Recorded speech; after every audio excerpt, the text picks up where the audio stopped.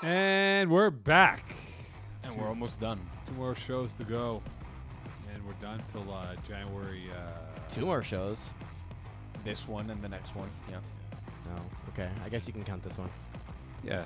Because we've not started the show. Well, we are underway, but we're back this January 10th. January 11th, we're back.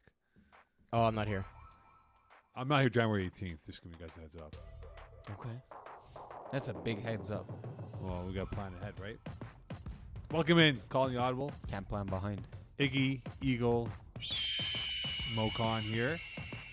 A few things. Anything we can announce or no? Registration is closed. Yes, registration is closed. We got a lot of emails about that. So, yeah, we filled up wait, are we past a minute? Yes. Real fucking fast. Normally our registration goes until like maybe the first week of December. We were done before American Thanksgiving. Like literally on the show, we're like, yeah, we got like 10 spots left. By the time the show was published in the morning, there was no more spots. Yeah.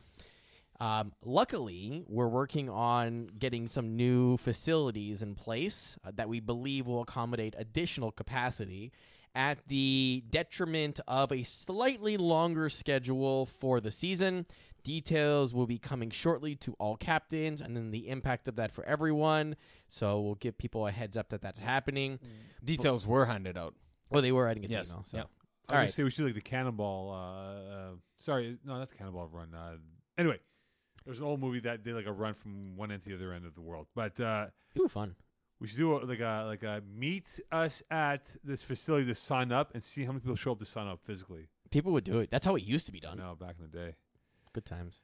Yes, indeed. So keep an eye out. Keep an eye out for that in the coming days about this situation that could open up.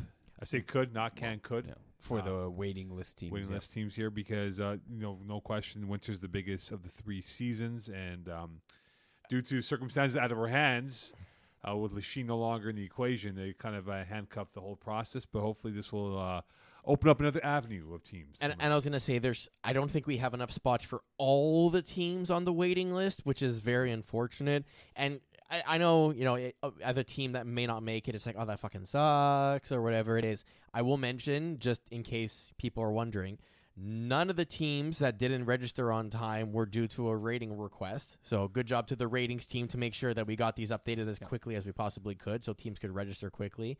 We're trying to accommodate as many teams as we can. So there's only going to be a handful or so that actually aren't going to make it as of now. But again, people maybe have not submitted it. And the impact for the overall season seems to be okay, where we've talked with SchedBuilder, our resident-in-chief for building the schedules, and we're going to try and optimize such that if we do, because it's going to be a longer regular season because of more weeks, but we're going to try and ensure that teams don't have super long buys between their games or double headers to make sure that their schedule is equally distributed throughout the period, essentially. So doing everything we can in our power. And then there's other projects happening behind the scenes, which I cannot talk about because I'm under NDA, but things are going on to try and improve our capacity in the future. That's all I can say. Interesting. So there you go. Could happen. That's all it is. Could. One more announcement for everyone. This upcoming Saturday, December 2nd, because I can do days, 3 o'clock to 4:30, Stade Hebert. Please tell me I'm right. Yep. Yes. Okay, good. I didn't check. We are running our free agent combine for the winter 2024 season. So for those of you who may not be familiar with this concept, this is a thing we introduced a few years ago where a bunch of players came to us saying, hey, listen, I love football, or I'm from out of province or out of country, or I've never played it before. My friends are interested, but I love it, and I want to start playing, but I don't know how to get on a team. And so previously our answer was, well, fill in a form on our sites, and then that kind of went nowhere. And then we also had the idea of people posting on our Facebook group, and Facebook is kind of not the same as it used to be. Let's just put that nicely. So we introduced a free agent program where you can register as an individual person, and we will try and match you to a team or assemble a group of free agents. This year, we're planning to have up to 4 free agent teams. And even at that level, there's a high possibility that we're still going to have additional people that are looking for teams that may be an extra +1 or +2 on your roster. Yeah. If you don't want to be assigned a person off of a list, you're welcome to attend the free agent combine and talk to these people directly. As a captain. As a captain. Well, even as a player, frankly. But yes, like sign them on your team officially and everything. And then that way they don't have to go through our free agent program. So this is your chance to scout and pick up the best of the best before they are gone. There'll be already some captains and players on teams coming to scout. Some voodoo guys. And they've got some good people off free agency in the past, too. Yeah. Yeah, it's always fun to watch that combine. You know, he's a great 40-yard run over there. Great hands. Smart player out there. Uh-huh. I mean, I'll just say, when I had my last iteration of lockdown, we picked up 3 free agents that wanted to play as a friend group together, and we're like, yeah, sure, literally, I'll take 3 people, no problem, because I was having attendance problems with my core, and we made the finals that year. So it just goes to show that there's talent out there. Yeah, you just gotta find it, man. That's all. That's it. That's all. Okay, and last but not least, before we get into the show, a reminder that next weekend is the Fall Cup Finals. Saturday is in Brossard, Saturday night. And Sunday afternoon, it's at Hebert in St. Leonard's. Correct. So Brossard Saturday, St. Leonard's Sunday for the 2 days, and prime time Saturday and afternoon Sunday. So we'll be done by 4:30ish on Sunday. Yeah, 5 maybe, just give or take a few. Yeah. We'll figure it out. And Bubbles Sunday, up though. Sunday night football, Eagles Cowboys then. Yeah, that's right. Chiefs, Bills, 4:30. Okay, so that as well. So we'll have a reminder on Facebook, Instagram, all that stuff for next week and what's going to happen for the finals. And let's dive into it, Iggy. With our BuzzFit promo. Hey, FPF players. Looking to take your fitness to the next level? BuzzFit Gyms has a special offer just for you. Join us today with no initiation costs. Get ready to score big in the gym and on the field. Visit us at BuzzFit Gyms and seize this exclusive deal now. And if you're not seizing this deal, well, you probably should for the new year and get yourself in shape, you fatty. Hey, no fat shaming here. You see Bruce Hogan? Looks like he's getting himself in shape by BuzzFit over there. His everyday reminder of what he's doing every day. Chest, tries, legs, the whole 9. Chest, but of course. Okay. Let's dive into it. Eggs, Tier 4. A lot to unpack. So we'll focus in on, of course, the November 25th and 27th games. And, of course, we have our matches now set up for the quarterfinals on the weekend, going to Monday as well. Well, to be determined, of course. Okay, so let's look at the Saturday games in terms of what happened. Salt and Pepper, I would believe that's a forfeit that they won over Megaron, so it is what it is. Boo! Toon Squad taking out Pack-a-Punch by 3 scores. Only Flags beating Houday by 2. Surprisingly enough, Houday scoring more than 5 points. And then Super Troopers taking out Bend Don't Break by 27. So what happened to Houday in the last couple games? Because they suddenly started performing. Points, yeah. I guess it took a whole season to get cracking, so yeah, that's I fun. mean, they ended up putting Adam Weechie or Weesey at quarterback. Seemed to make. Did you say Avicii? Ceviche. Awiche. He has a new nickname all of a sudden. They put him at quarterback. It seemed like he was doing a lot better than Tanner Keaton, I believe it was. So yeah, they made a little good run at it at the end and got some extra games in. But Only Flags a bit more of an experienced team. It's a 2-point victory. That's a convert win basically, or it could have been a safety. Or they could have scored 4 touchdowns with 3 converts. Right. So, but then you look at Super Troopers winning rather easily over Bend Don't Break by 27 points. Surprised by that scoreline and how that played out with those 2 teams. Are you asking if I am? Yeah, surprised by that scoreline. No, I've seen now. I hadn't seen Super Troopers play since like September, so basically a whole season ago. And I then saw them at Brossard recently for their first playoff game, and I was really impressed with the improvement of Kenny Boutselier and just the defense. It's a core team now that's been playing for 3+ seasons.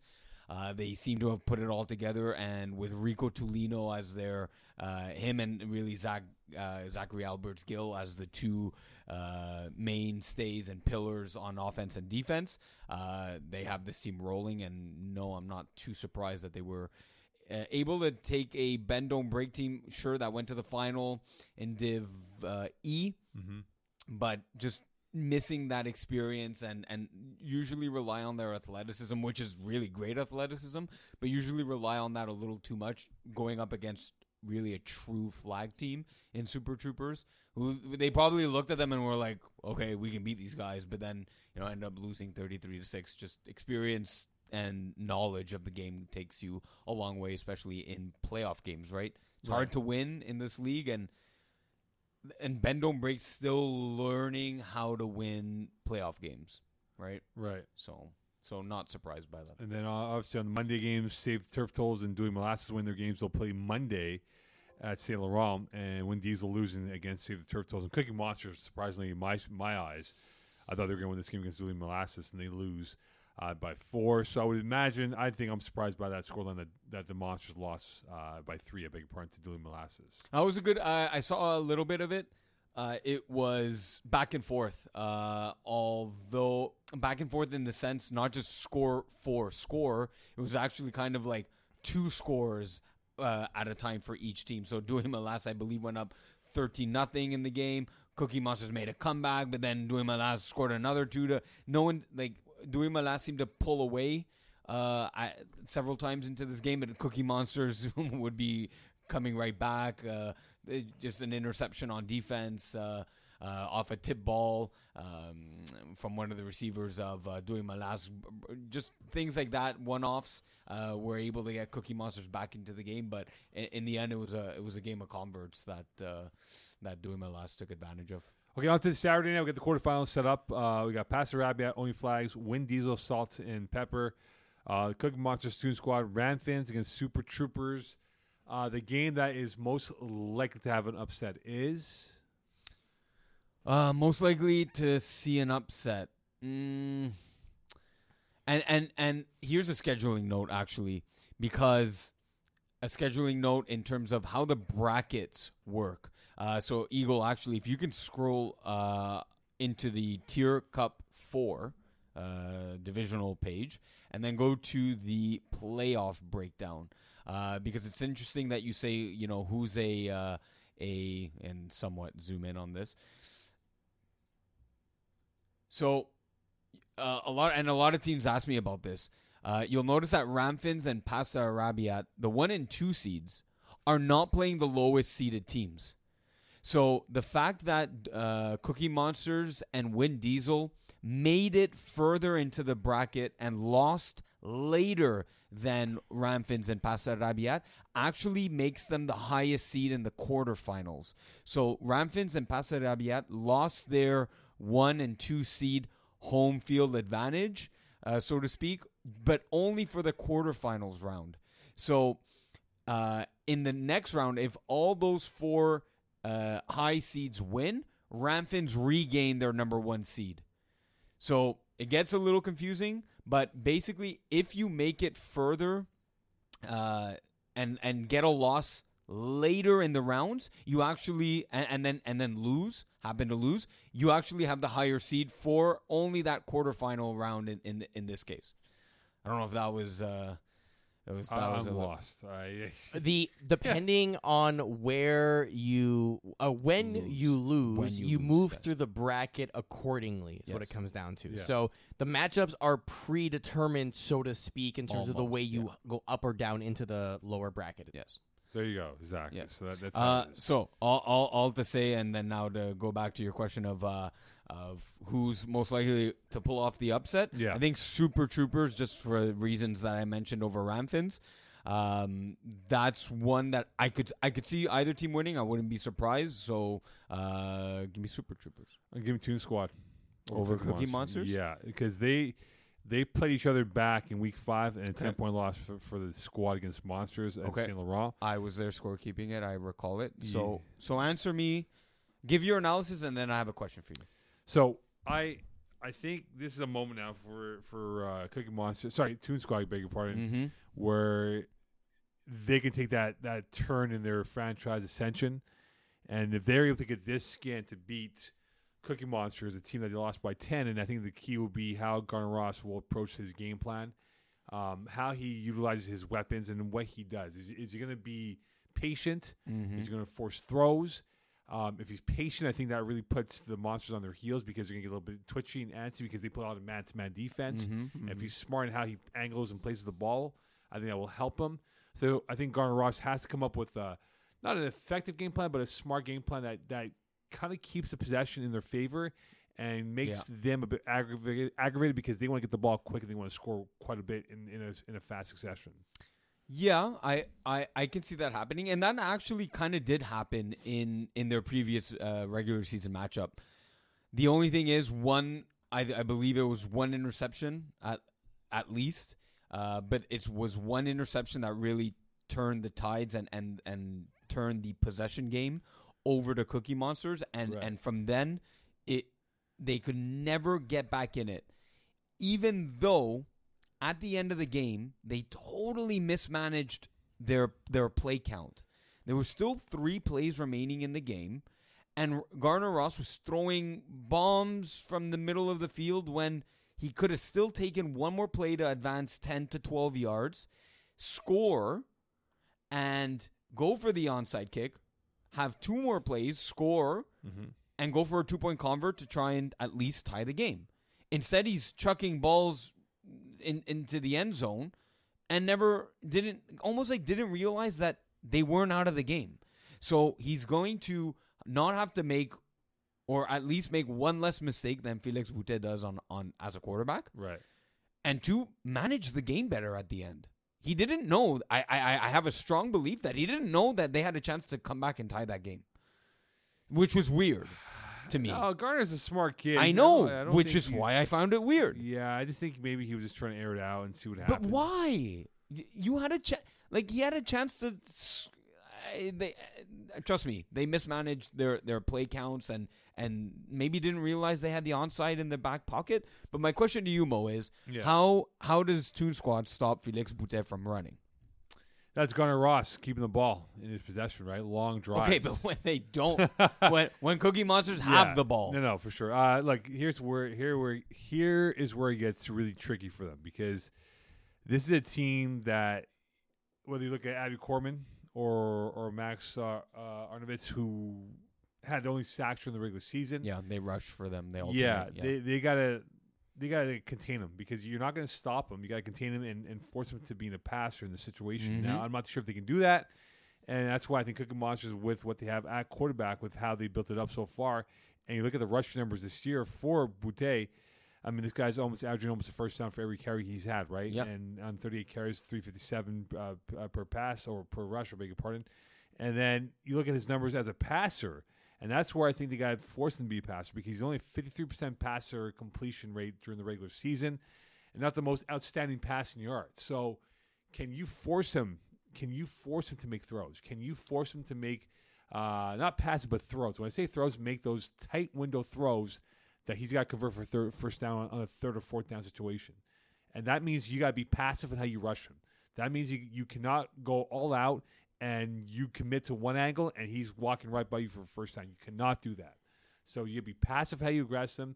Except to be wide enough. You have to be wide enough where it's going to be tough for him to say, okay, I can't get around this guy. I'm going to have to throw it. And if you throw it, I mean, is he going to complete it? That's going to be key in my books and how they handle Felix Boutet in this game.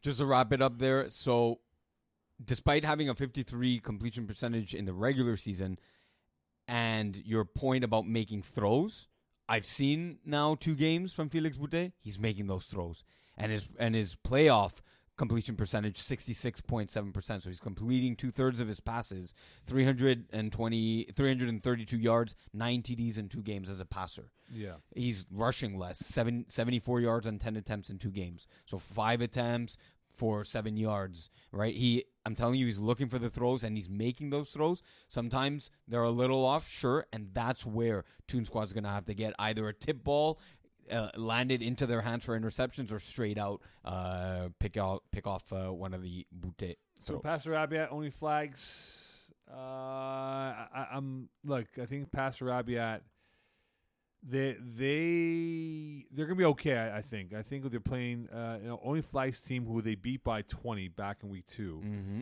Mary Vic. I think I score kept that game. I might have score kept that game. I forget. Way back at Matty Vic time. Yeah, the Mary Vic days of PF era. But I don't know where only flags has an advantage in this game. I don't know where they can take the advantage against Pastor Rabiat. I know we've ripped on I've ripped on Pastor Rabiat. But if there's one thing that Only Flags has going for them Speed. is that they have 5 guys that have 5 touchdowns or more during the regular season. Yeah.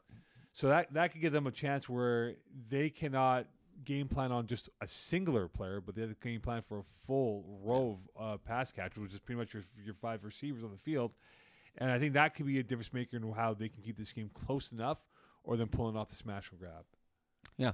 Yeah, it's that one. That one's a tough. Like, I'm not putting money on that game, right? Like, I don't know how that one's gonna go out. Pastor Rabiat has a bit more of the high end talent in Joe Morghese, which Eagle.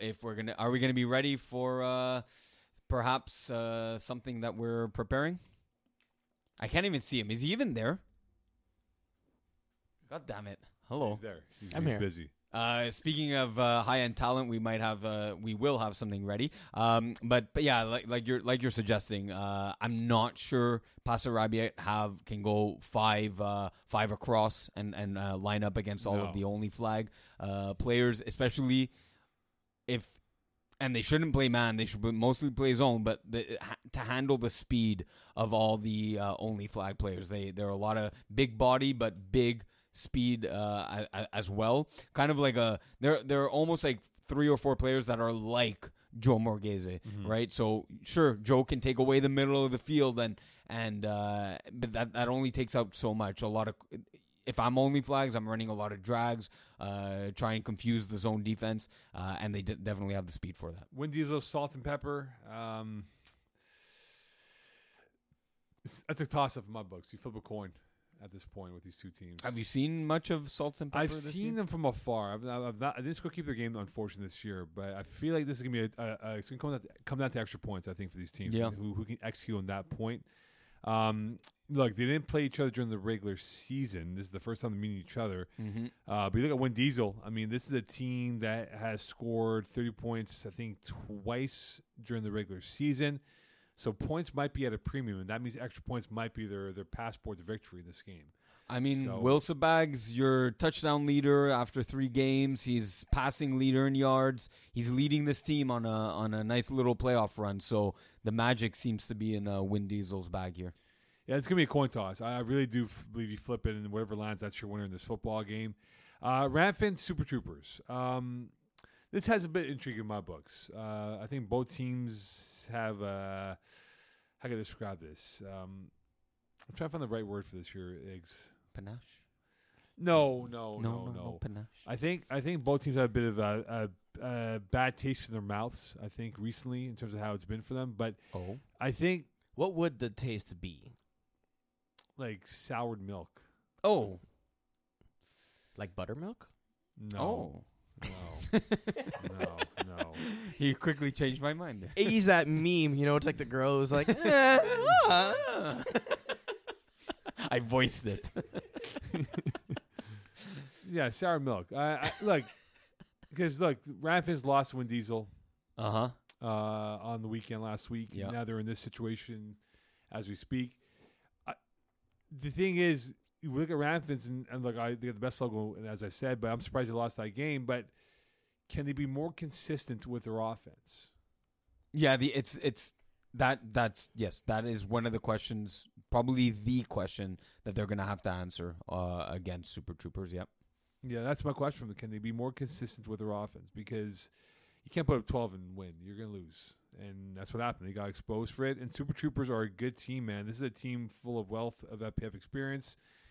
And you said it before briefly, but when I look at this team right now and how they're built, I mean, this is a team that can win on extra points. And this is a team that can get that key INT or that key sack from Zachary Albert Gills as well. So I just think that this is a team that has the marauding ability to really run it on these guys if they cannot get points in this game for Ramfins. So it's actually an interesting one because I think the teams are built quite similarly, actually. While Ramfins might have the more athleticism maybe across the board, these two teams have probably two of the best rushers in the division, and maybe not tier 2, tier 3, sorry, even a step up. Anyways, we'll stay in tier 4. I think it's going to be a very defensive battle. I could see this one being like a 13-12 scoreline, and Right. and like you're saying, coming down to extra points because these two quarterbacks like to run and make plays off of the fact that you think that they're going to run. Right? Kenny Boutillier will scramble around and run downfield, but then scramble around, look like he's attempting to run downfield, stop and throw a deep pass for a touchdown or for a first down. Chad Duménil, 20 sacks on the season. It can really limit what Kenny will do rolling out of the pocket. And if you limit that, you limit a lot of his game plan on offense. And I think the exact same thing is true for Zachary Alberts-Gill facing off against Super Troopers quarterback. So 13-12, give me a score line. I don't know who it is, but it's going to end up 13-12. Okay, State of Turtles doing molasses. Just to clarify right now, that'll be the semifinal on Monday. The winner will go straight to The final. finals. So they will go straight to the final. Loser will go to the Wednesday semifinals as well. Okay, so look, I bought into the State of Turtles for this run right now. Okay. I think they were definitely the favorites in this game here. They're the favorites, yeah. The question that I have for Dooley Molasses coming into this game against State of Turtles, if they're going to pull off the win and get themselves into next Saturday's final, which I'll be calling with who, I'm not too sure yet. No, we'll announce that next show. Yeah, we'll figure it out due time here. But they can put up points, Dooley Molasses. Yep. But can he stop? Can he stop this Turtles offense here? Probably not. I mean, the thing is, Because look how many points they gave up. They've had a bunch against weaker teams that they've given up less than 15 or less than 13. they come up with timely interceptions, like I saw against Cookie Monsters. They need they need two stops to have like a 70% chance of 70 to 75% chance of winning this game. If they can force two turnovers, and by force, I think one of them, force, and the other one being a lucky bounce here or there, they really increase their odds of winning because, like you're saying, they are capable of putting up 30-plus points. And if you take away two possessions from Vincent Chung and the Sabre Turtles offense, that usually you have 7 in a game, that you take away 2, that's 5 touchdowns, that's 30 points. Then it comes down to a game of converts. Right. So, who are you more confident in in a convert game? I would have to go Turtles as well. Yeah. So, but that's why they're the favorite in this game, right? So interesting game. It's gonna this one I see being 30 plus points on both sides. Not a defensive battle like Ramfins versus Super Troopers. Okay, on to Tier 3. Before Tier 3 though. Yes. We forgot something about at the top Oh, of the yes, show. the award winners. Yes, yes. We're so eager to jump into the BuzzFeed promo and then jump into Tier 4. So how do you want to do these? Do you want to do them all at the same time, or do you want to do them per tier? we discussed this in the I wasn't show. listening. We did, but you know what? We're doing it all one shot, right? Well, now that we didn't do it at the beginning, we'll save it at the end of the show. Then let's put it that way. So we'll save it at the end of the show. Yeah, Okay, save it at the end of the show. this. It makes Yes, sense. okay. There's no point in doing it in between division coverage. Okay, Yes. end of the show. All right, Tier 3. Again, a lot to cover here in Tier 3. I was there for the games yesterday, or on Wednesday, November 29th. Oh, were you? I was there. Yes, indeed. Are you sure? Yes. Would you sign an affidavit about it? I can sign it for him. Yes, I saw him. he Yeah. co-signed on that. All right. So you're am I complicit. surprised with some of the games? Yes. Illegal use of hands. They skunked the place against penetrators. 5 interceptions from Ale Barzoni. Barzoni, I don't know what's going on with him. Like, it's like he has these weird, like he has like flat tires coming out of the blocks, and has once he comes out of the blocks, throwing a couple of INTs in the first couple of drives, which he's done normally now. He's never the same. Spirals down. Yeah, Wib taking out Idaho Ute Pimps, and that was very good game. Honestly, it was great game. Just quick recap. We were in control for most of the game. We were even up 10 points, 2 possession lead on them.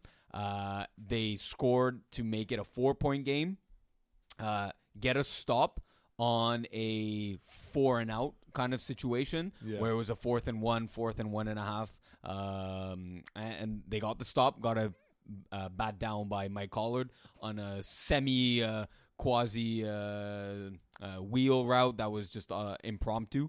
So he got a hand on the ball, swatted that away, gave them possession back. I'll finish, and then I brain farted there for a sec because I was always remembering how we only had one possession each, and then all of a sudden I asked, so they get the ball back, and I asked her how much time's left. There's like 1:30 left in the half, and we've had one possession each. I'm like, what? Maybe I heard 4.5 minutes. She said 1.5. So they get a stop on defense, score with about 6 plays remaining, so we took some timeouts to save us some plays, and weren't able to come up with the final game-winning drive. West Island boys get that interception to ice the game for them. But it was a good rematch from the Division D finals, and I said that during the handshake line that's what makes a great rivalry, right? Is one team wins, then the other team wins the next match. Luckily for us, we're not out of it. We're still alive, and hopefully we can face them, or it would be penetrators into the final. Well, I'm hoping you guys lose actually for the road show purposes. Yeah. But anyway, Killer Rays outclassing Rica Riders. I think that was a foregone conclusion. The Riders were not a strong team coming in. There No. were a lot of injuries. Depth was an issue with them. And the Rays were a much better team in their redemption tour. Trapstars, Griff Nation, I scorecapped this game. A bit surprised by Trapstars. They can never find that moment of glory. They just got stymied by Griff Nation. It was close. It was 21-21 at halftime when we then left. Griff Nation had the INT, and they got stopped a couple of times, and they realized they waved the white flag in 5 plays that they weren't going to catch up at that point. Trapstars were dealing with a lot of injuries. Yes, this they season, were. Right? Trapstars were ravaged by injuries this past season, and they're coming back for winter. They will be back for winter, and Cooper Young, James Wiseman recently went out in a really tough luck from them. They should be okay. I think Ryan Garbage found his flow again, hair flow, and of course his quarterback flow. Team Saxy, I think we're both on that bandwagon with their win over Baby Dragon Magic, and Bandits with the upset win over Joe's Panini. I know people were questioning Joe's Panini how they approached the final play. They had a couple plays left. Rather than kind of working it down the field, they went for the kill shot for the win, and they got picked off on the second to last play. So they had a chance to win this game. They had a chance to win the game, and they kind of overshot their angle there. And that's crazy because this game at halftime was 27-6. Yeah, for Bandits. Yeah, and we were messaging in our group because this game determined who most likely we would be facing, but then we realized we had the schedule all wrong. Classic. And I'm like, did Bandits choke? Because if there's a team that can mount a comeback and score quick, it is Matthew Zeppetelli. Didn't look too hot in the first half. Threw a pick 6 to Jadaridi, who took it to the house. Threw a pick on a Hail Mary that Darcy Gianni almost took to the house, stopped them at the 7-yard line. So everything seemed going in the opposite way for Matthew Zeppetelli. But like I said, if there was a QB that in this division that can mount a speedy comeback, it would be Joe's Panini. And okay, so you're telling me they had a chance on the final drive? That's crazy. That's crazy. Chance to win, and they came up short in that situation. So. Yeah.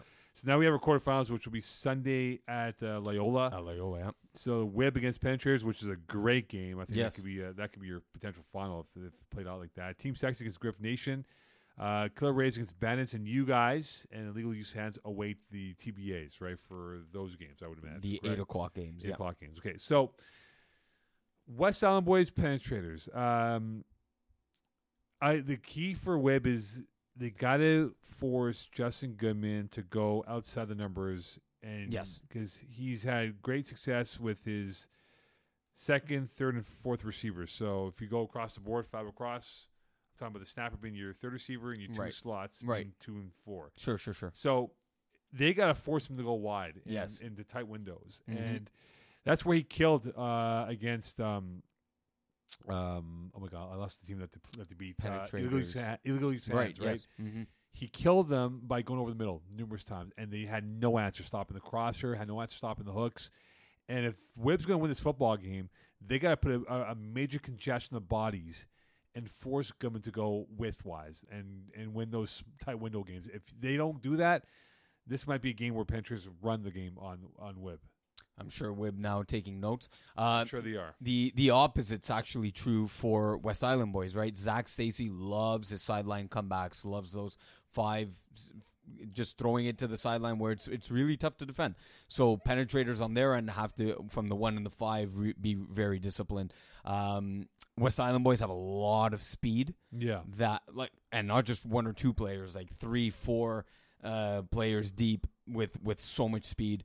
They have like 2 of the best rushers in the division on their team, in Ethan Adrian and Julian McLaren Thompson. So if one of them ever gets burnt out, which is not usually the case, they have a more than capable backup in waiting in the reins. Their speed gives them, and if you gave some notes for West Island boys, here's some for the penetrators.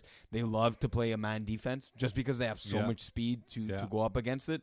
So, really, really good game here for the winner to go to the final. Team Sexy Griff Nation. This could be weird. Yeah, it's sort of like the opposites attract in this game. Who's the favorite in this one? No, other than the home and away team. Who's the favorite? Well, it all depends on Sabarin and how he plays for Griff Nation. Because he had a really good game on Wednesday. Like he called a really good game, like as a baseball pitcher. And he's got to call a really good game against Team Sexy, which has a very stifling defense. They're very pesky at times. Yeah. And if he's patient with his reads, and if he's going to be calm, I think they have a chance to pull off the win over Team Sexy. I think Team Sexy is on the rise. There's sort of been the we didn't think they'd be here, but now here they are making a run for it, Iggs. Yep.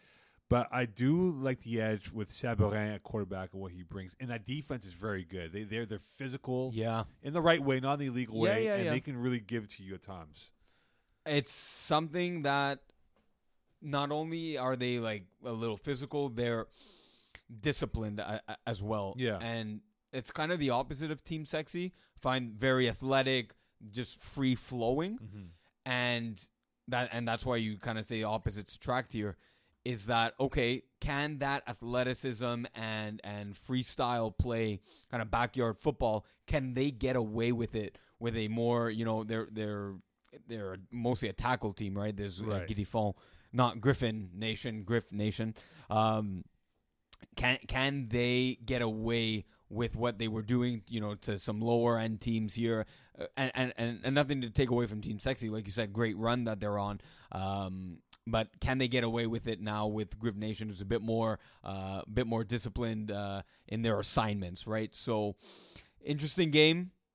I'm not sure who the favorite is, even though Team Sexy is the home team. The wild card kind of, it's not an X factor or wild card, but just Sam Anastopoulos. He's the Greek freak here. He's just the best player on the field most nights. And I think that's still true here. Olisa Boudin, as good of an offensive play caller, like you're saying, just a solid on defense as well, right? He can create a turnover for his own offense. And so if Ben Berrier is throwing, a bit of a wobbler downfield, which usually gets there, if that stifling Griff Nation defense can take it away once or twice, then the edge there would then go to Griff Nation. Yeah. Killer Rays Bandits, on paper, it's a mismatch. Is it? Yeah, because Bandits is, they think I'm a hater of them, which I'm not. I just think they're not a good team. They're you taking Bandits are over they? Killer Rays? This is, and I remember P is always asking this. Are Bandits good? No, they're just peaking. Darcy Giannis, these guys, they're just peaking at the right time. That's what it is. It's hard to tell with this team because, my God, they looked dominant against Joe Spinini in the first half. I'm like Emil Scaff making great reads, throwing great balls, defenders jumping routes and playmaking ability. Like, this team looked legit. And then I've seen them in the past, and I'm like, and I'm sometimes disappointed in some of their games. Bandits are a scary team. When they're high, they look like one of the best teams in Tier 3. I'm telling you. And when they're just off, they look terrible. They look like they could barely compete in Team 4. So, and Tier 4, sorry.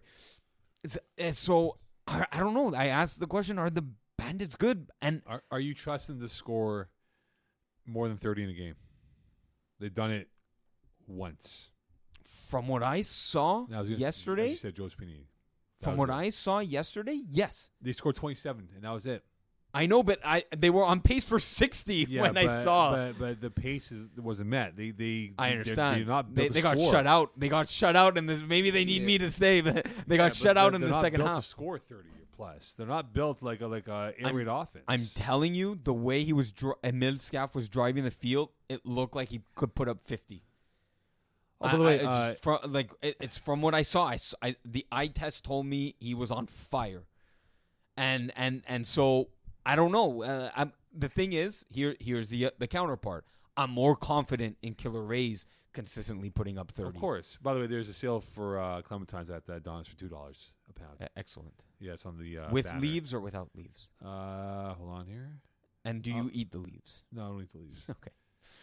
So then why do they get advertised like with leaves? I don't know. I'm looking at the banner across Because FPF. they're prettier and everything. Like you put them out, they have little leaves. Leaves and get everything. white. They get like Yeah. Oh, then white you ball. probably should be eating your clementines way earlier than Yeah. that. My God. Yeah, I have one a day with vitamin The C. thing is, I love them, but like they don't like my teeth. They're too acidic, and they just. Well, it depends when you really have like- them. You can't have them after yeah. you brush your teeth. No, yes, that's Look, they're not that's a going to given. score. Killer Rays. Yeah. If Killer Rays score more than 30, they're going to win this game. The Bandits are not going to keep up with them. I'd say if Killer Rays score 30, their odds of winning are like 85%. And if they score 35 or No, 36, Emil it's like Scaff- 95% Emil Scaff's not going to chance. beat the Killer Rays. It's not going to happen. The run's coming to an end. I hate to break it to these guys. It's not going to happen. All right. They're going to hate me all they want and see what happens from there. Okay, so as a result, right, with you guys and illegal use hands waiting for the winners, quickly here, Iggs, because we can't really preview the games. Right. Best and worst matchups for both teams, looking from the objective standpoint of where you stand with Idaho Ute Pimps. Best matchup for Idaho Ute Pimps, Team Sexy. Worst matchup, dare I say, it would be either the winner of Killer Rays and Bandits. Killer Rays, because it would be the third time these teams play each other. Like, in a good way, I think both teams are fed up with each other. Like, not like, and again, in a good way. It's like, okay, can we play another team? Like, we don't want to like play each other a third time. And Bandits, just because, like, man, what the highs of Bandits is I'm telling you, it's scary. It looks really, really good. But if I had to pick between those two, you'd have to pick Bandits just because of the variability in their play and performance. Do I want to go for illegal use of hands, or I'll throw it to you? Look, legal use hands. Okay, I'm throwing it to you. This is a team that. It all depends on how Barazoni plays. Yeah, it really hinges It on doesn't him. matter who they play. It hinges because on him, yeah. If he plays like the never-ending river diarrhea that he was on Wednesday, It never ends. And there you go. It never ended with well, him, it never with ends. diarrhea. They're not going to beat whoever the 8 o'clock winners are going to be, right? So here's maybe how I can phrase it to you, because I feel like one of the earlier ones, and you'll tell me if it's not, was to Rocco Cristiano a pick 6. Yeah, Was one of the earlier ones? that's right. Yeah. Okay. Which of the 4 teams has a Rocco Cristiano-like defensive player? Because with him, it's one interception leads to another. It snowballs. And if there's a player you don't want to throw to on The penetrators, Greek it's Freak. Rocco. The Greek Freak Yeah. is one guy to look at. Yeah. I think he can change it around. Killer Rays, again, they can change it. Bandits, Darcy Giannis is the guy for them. Yeah. Griff Nation, they got a plethora of guys. So, I just think that it all depends on. It's less matchup dependent, but it's more on Barazoni being a better quarterback than Yep. he was. Yep. And he was awful, god awful on Wednesday, and it's the truth. And if that's going to hurt his feelings, I'm sorry, man, but that's what it was. Yeah. And you can't do that. 5 interceptions. Like, you can't can't do say that. you had a good. You can't No. say you had a good performance. No, and just you'd quickly be the here, first to admit just that. to before we get to the next division here, if you look at Barazoni's stats the last few weeks of the season, including knockout stages, right, as a quarterback, Yeah. he's throwing. He's had a good year up until the last few weeks. He was in threw- quarterback of the year contention, and then Yeah. threw it away those last 2 weeks. But Literally threw it away. Yeah. Yeah, like but go away. Yeah, like go ahead. He's had he has 7 INTs in the last 3 games. He's been sacked 6 times the last 3 games. 8 INT, 10 INT, 9. We can't do math. 9 INTs in the last 3 games. Those are Mukan numbers right there. 9. Oh no, I'm looking at the touchdowns. Sorry, Yeah, 9 touchdowns. 9 sorry. touchdowns, 7 INTs, and 10 been sacked 6 times. Yes. Yeah. He's had 2 games of less than 171 in a match. We had 127 against Born in the 80s and 171 against the Penetrators.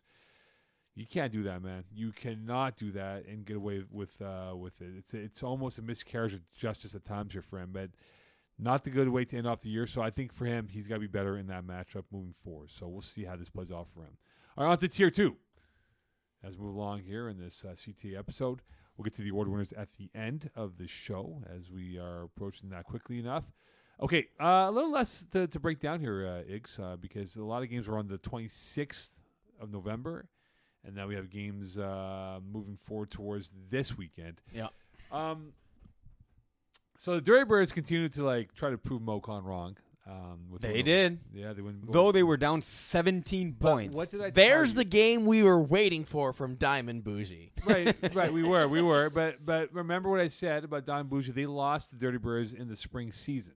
Same thing. Can we look it up, please? No, they didn't. Yes, they did. They beat them. Hold on. Diamond Bougie won that game. I'm going to go back in Diamond Bougie won that game. Relax. Hold on. But here. while Mo goes to look for that, so we've been talking about it. You keep saying that, all and you season. almost convinced me too. I almost told them oh, but you lost to Dirty Birds. They're like, no, we didn't. So I'm just happy they managed to get into the double elimination side of the bracket so they can get this one out of the way and now continue on their domination, because that's it. Right. We were waiting for the game that they choke, essentially, and this was the one. How are you up by 3 scores and end up losing the game? Like, what happened? So one, Dirty Birds converted their onside kick. Oh man, 8 touchdowns from Quaid. Wow. I didn't open the box score of this one. Yeah. So one, they converted their onside pass attempt. James Tyrell, like looking like a CFL practice squad player playing in FPF. Oh, sorry, it was Bissett and Sapo. My bad. You see? My bad. Yeah. Well, they lost to Bessette? No, they beat didn't. them in the spring season. Yes. My bad. And then they beat Dirty Birds, right? Yes, and then lost to. Dime Bougie beat Dirty Birds by 2. Yes, in the, I know. In Layo at the outdoors in Laval. I score capped that game actually. I should remember that. And then who did they lose to? This is what I'm asking. Who? Are you looking at Dirty Birds I'm or looking at Diamond Dirty Birds Bougie? schedule actually. Okay, not that's Diamond why. Bougie, Okay. yeah. Anyways, back to this game. Yes. James Tyrell going off, onside kick successful. There was one 4th down situation, 4th and 7 with probably in plays. There was probably 5 plays remaining, and they decided to go for it. Maybe even 3 plays remaining. If they punt, so decision time, guys. 4th and 7, 3 plays remaining. From where? From their, they advanced 7 yards from the 10-yard line, so on their own 17. No, you punt that. Or, sorry, on their own 13, sorry. So you punt their 2 plays left? Punt 2 plays left. You punt it. Yeah, punts it. Yeah. I think that's where you punt. And I'm fairly certain that was maybe there was 3 plays remaining if they punt. But I'm fairly certain it was 2 if they punt. So they decide to go for the kill shot. Dirty Birds playing man defense. Slightly overshot Jerome Hovington on a crossing route. Slightly tugged by Justin Blackie to gain leverage and slightly tipped the ball away from Jerome. Questionable decision there on 4th down. But anyways, all to say that Dirty Birds then scored, I believe, on the very next play again, James Tyrell, and come away with a just miraculous comeback. Because this game was all Diamond Bougie in the first half. The Dirty Birds looked absolutely defeated. Mm-hmm. It was touchdowns. It was 2-point convert plays with triple quarterbacks in the backfield. Jerome Hovington making great decisions, running for an extra point, 2-point convert, throwing one an absolute dime. Last play of the half, touchdown from Diamond Bougie, Gab Dab Champagne, with just everything was going Diamond Bougie's way. I looked at the Dirty Birds, all of their heads were down, like, we can't compete with this team.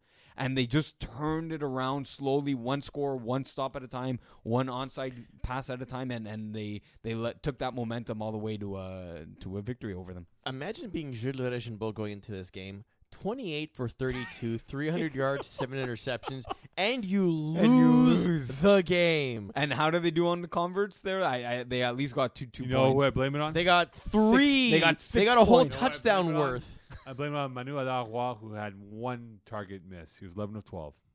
11 of 12. Oof, he had a lot of targets. Blame Manu on that loss. But I'm just how I'm sorry, guys. Your defense needs to do way better. I Yeah. get it. It's a shootout and it's fine. Yeah. But you really need to help your quarterback Yeah, out. they're in the Like separate tank back. he's doing everything he can. Yes.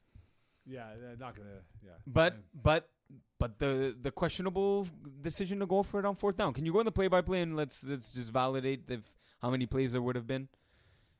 So, Yeah, 2 plays. A punt would have been 2 plays. Yep. And they on the last play they almost scored. They got stopped Yeah. on the 1 yard line.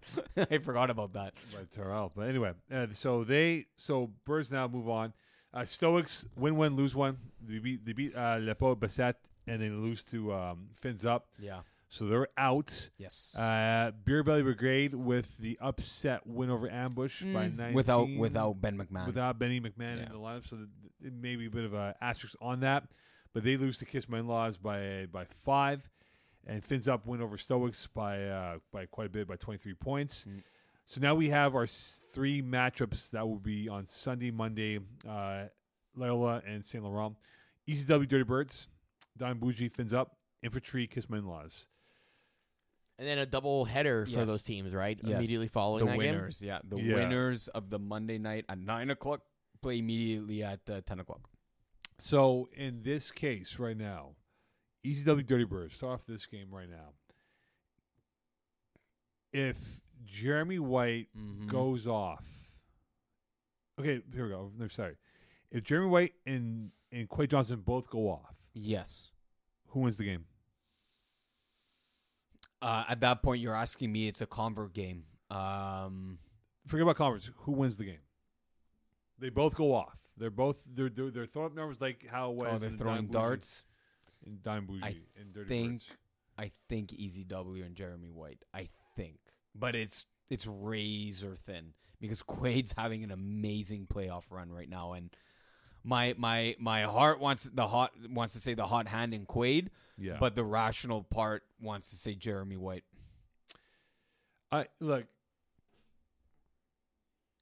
Quaid Johnson's got to have that type of clip, but he's got to cut down the incompletions.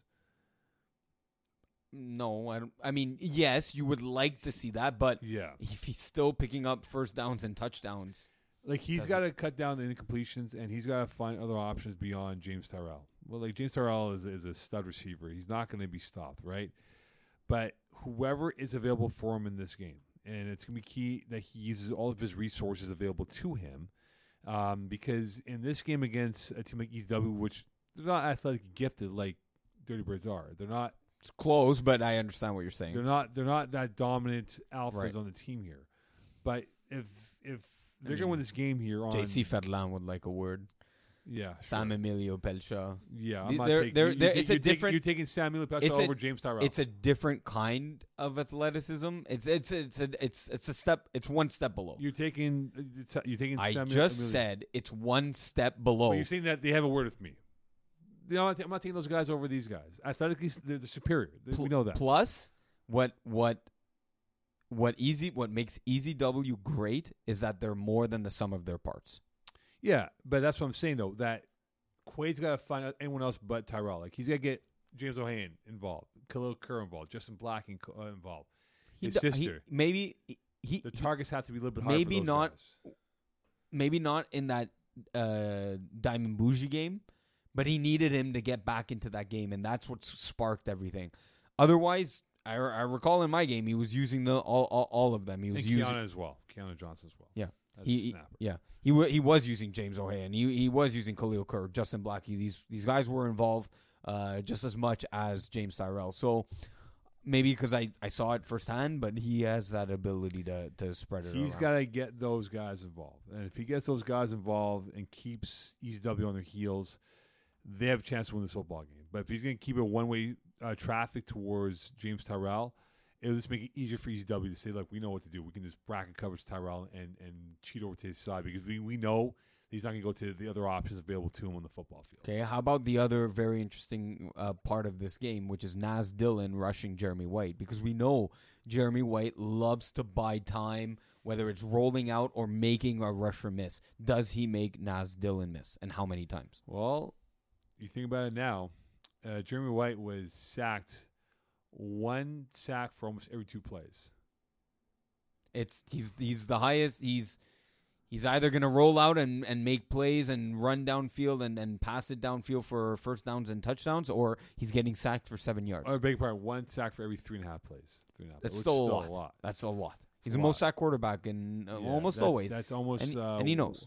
That's like pretty much 1 sack for every 4 downs, pretty much. Yeah, for every set of downs. he goes through. So if Nas can get him off his line and get him off his axis point, then yeah, I think that makes a big difference. But I don't know if Nas has that type of agility to keep up with Jeremy White in that sense. Nas is a hard-nosed, blue-collar type of pass rusher, but he's not the silky smooth runner. He's a sort of a A to B straight line. I'll get you, and I can veer off a little bit off my direction and get to you. But he can recover quickly, though. He could somewhat, but I'm not expecting to change of pace. Jeremy will kill him.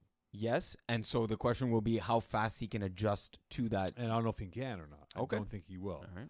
So that's why. If Jeremy can kind of if Jeremy can get the ball out of his hands quickly enough to avoid the sack proposition, then that makes it a little bit more even keel in this game here. But yeah, I think that the Dirty Birds have to get the other supporting cast members involved in this game. Yep.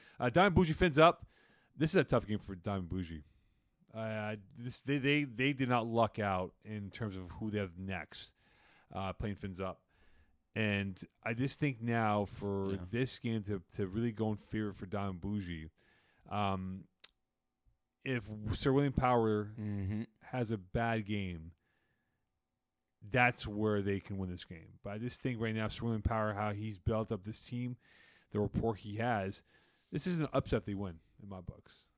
It wouldn't be an upset. No, I know what you're saying. Would I fear for Diamond Bougie and how it's a bad matchup is having Dondre Borden and Will Power in the backfield, stopping those deep bombs. The only thing is everyone knows it's coming, and yet you still can't stop it. So how far back are they going to line up, and how much of the middle of the field is that going to expose? So that's the interesting part of this game, which, by the way, Sir William Power. Number 2 all-time in interceptions in FPF. He's 11 more interceptions, and he will surpass Danny Demore for number 1 all-time in all competitions, all-time interception leader. That's pretty impressive. That I was like, I know he gets a lot of picks, but damn, that's a lot. So how many picks does he get against Jules here in this game? Does he get 1? Does he get 2? 1.5? Over under? I think he gets 1, and maybe Dondre gets another, and again, I don't particularly like the matchup with so much height in Will, Dondre Borden, Marvin Steinberg. That's a tough backfield to throw against. They had 17 INTs during the regular season, and they had 6 pick sixes. If Jules going to have to be very patient, which he can be. He can drive down the field. He loves using his snapper. He loves Manu with his 12 targets last game. So he's going to have to be patient, drive the field, which he can. So, but it's going to be when he takes that shot, is it going to be a touchdown or is it going to be an interception? That's going to be tough. It's not going to be easy to do that, right? You're talking about a very good fins up team, but then again, this is an explosive offense here. Both, for Diamond Bougie, but more so Diamond Bougie. Yeah, they're explosive offense, but again, it's going to be tough. This is a tougher game to gauge in terms of how this plays out. But you have Infantry Kiss My In-Laws, which involves you. Yeah. Am I scorekeeping that game, or is it Brent scorekeeping that game? You're on field 1. So where am I playing? Field 2. 2. Yeah, no worries. I still can't figure out this game. I can't because I don't know what angle I'm looking at for this game. I really can't. I thought about it today. Zach Obtuse. Stacey versus me. No, but I thought about this game today, and I was thinking about it. I go, what am I looking at? Because, you guys beat them by 15 during the regular season. They were without Zach Stacey, starting quarterback. They were without really their backup quarterback. I don't know who would that be, but they were with Marc-André Lapointe throwing. And Andrew Grant got injured slightly in that game. Yeah, he talks a lot of enough to make him almost useless on the field. And they had to because they had to have him stay on the field because they were 6. So it's not the same game as the regular season game. No, I'm the first one telling my team it's not the same game. It's not. No, but you look at this team now and how Lapointe threw for 4 T's against you guys. Yeah, I know.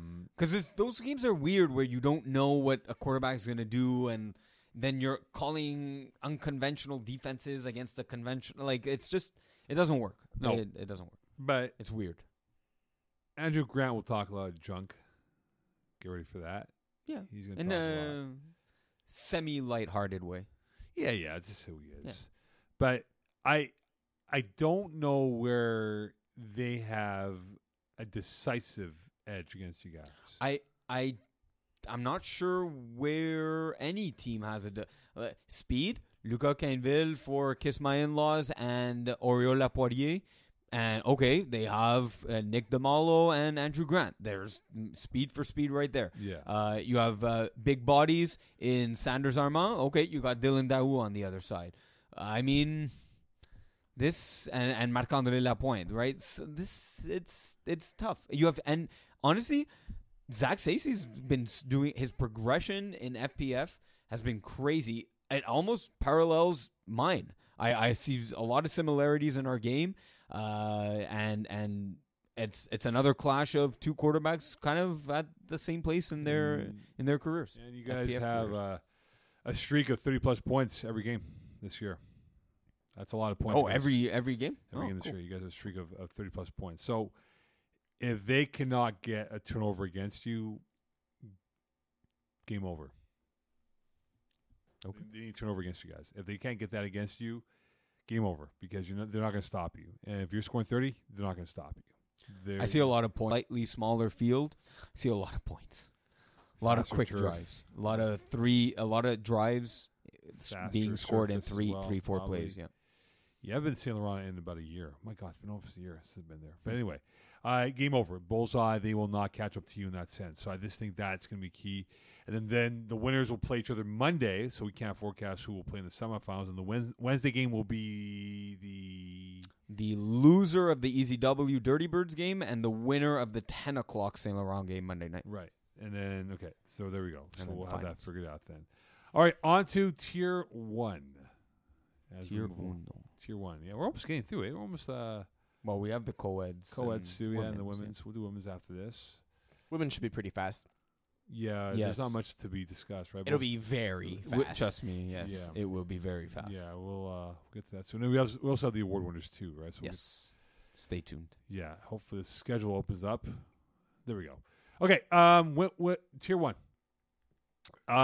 Look, the talk. Oh baby, the talk on the streets. Oh baby, let's get to it. The talk on the streets is 450. Oh baby. And they are looking like they're about to pencil their tickets to. They're not gonna submit an electronic ticket. No, on their phones. The hard ticket there. So they pull off the win over CFB, which I don't think we're really surprised by that. I picked 450 to win that game, and they are peaking. Oh, are they ever? Yeah, and they are playing with an arrogance and confidence that they're not going to be stopped, and that they'll be at Hebert on the Sunday afternoon on December 10th. They are brash, loud, and playing in a certain way that allows for that, and that they feed off that energy. They bring out a crowd every time on the sidelines. It's fun. It's not so fun for their opponents. It's almost an intimidating field to be on at times. They're on fire. Jeans, Lee, Alexis taking down the Braves. I mean, not many quarterbacks are able to do that, right? Not only to go up against their defense, but to go head-to-head with Joe Mayer and outscore him. Essentially, that's how you have to beat the Braves. I mentioned that the Braves' advantage were their 2-point converts, and that was not, I don't want to say a non-factor, but they made it a non-factor by outscoring them in the touchdown department, right? So, Right. Just Gene Z with his legs, and I'm telling you, the throws he's making, these are legitimate tier 1 quarterback 1 throws. He diced that Braves defense. Especially his precision on deep balls. It's crazy. We just talked about evolution of Zach Stacey and myself. Yeah. Jeans Lee's Alexis. I don't have words to. It's exponent. It's grown exponentially since. Again, it was last fall cup he started throwing. Yeah. 1 calendar year, and he's throwing in tier 1, beating the Braves. I've never seen anything like this. I don't know about you guys. I haven't. No, and It's crazy. Yeah, it's the evolution of who he is as a quarterback from the co-ed divisions to where he is now. And I don't think there's a book on him yet, right? In tier 1, div 1. Right, Really there's no kinda, game plan, yeah. No, nothing yet. I think now teams will figure it out, right? Like, I think if CFB were to play them again, they'll have a better grasp of him already. They'll have 2 games of playing him this past season. No, the first one was Dan. Oh, Dan, that's right. Yeah. Yes, I forgot about that. That's So way this back is- when this- yeah. so that really, in theory, in hindsight, this was the first game they played against him. But Right. to play him game number 2, I think it'd be a little bit different in that sense. Ryan Lumiere beating up on Maroons by 22. Bless taking out Runner Wentz. Runner Wentz now done. And Terror Squad officially done. KHP with the win over them. KHP now peaking at the right time. This is always their time of excellence, and now they are advancing through. So now the question that comes up for this game, these games coming up this weekend, CFB against KGP. You know, if you look at the history with KGP against CFB or Braves remnants of Braves, they play them tough. There's always do. one score games. It's always on the last play of the game. Yeah, and I don't think this will be nothing more than a 7-point win for whoever wins this game. No more than that. It's not. You're not saying it's a 7-point Nothing spread. more than 7. No, nothing more than Yeah. 7 points. Whoever Yeah. wins is either 7 points or less. Yes. Yeah. Agreed. Yeah. So I don't think KGP is going to be scared by them. I think KGP has the chance to pull off the win here. But CFB, you know, I don't know what the record is coming off losses. Like, you know what the record is after a loss, how many times they win. So I understand. I think they have a far superior record. I'd and say it's pretty high. yeah, I just don't think they can lose 2 in a row like they have. Yeah. But if they were to lose, Mhm. it would be based off the fact that they're not hitting the 2-point converts. Yes. And KGP And KGP would. Yeah. yeah. KGP's gotten a lot better at it. They started realizing, okay, guys, we need to start going for 2 because everyone around us is doing it. So we're going to have to get better at it, and they absolutely have. And having Phil Cutler there, obviously, he wasn't there for their first playoff game, bumped them down to the single elimination bracket. He's very confident with his 2-point convert play. Yeah, I think if KHP can hit the 2-point convert play, then they're good. And also, I think mentally speaking, KHP's got to be relaxed because they always get into those like bang bang plays and then they lose their focus. So if there's a bang bang play, they got to keep relaxed and just keep with it, right? And don't glitch up at that point, right? So KHP is gonna be key in how they just are mentally locked in. Maroons 2.0 against Bless.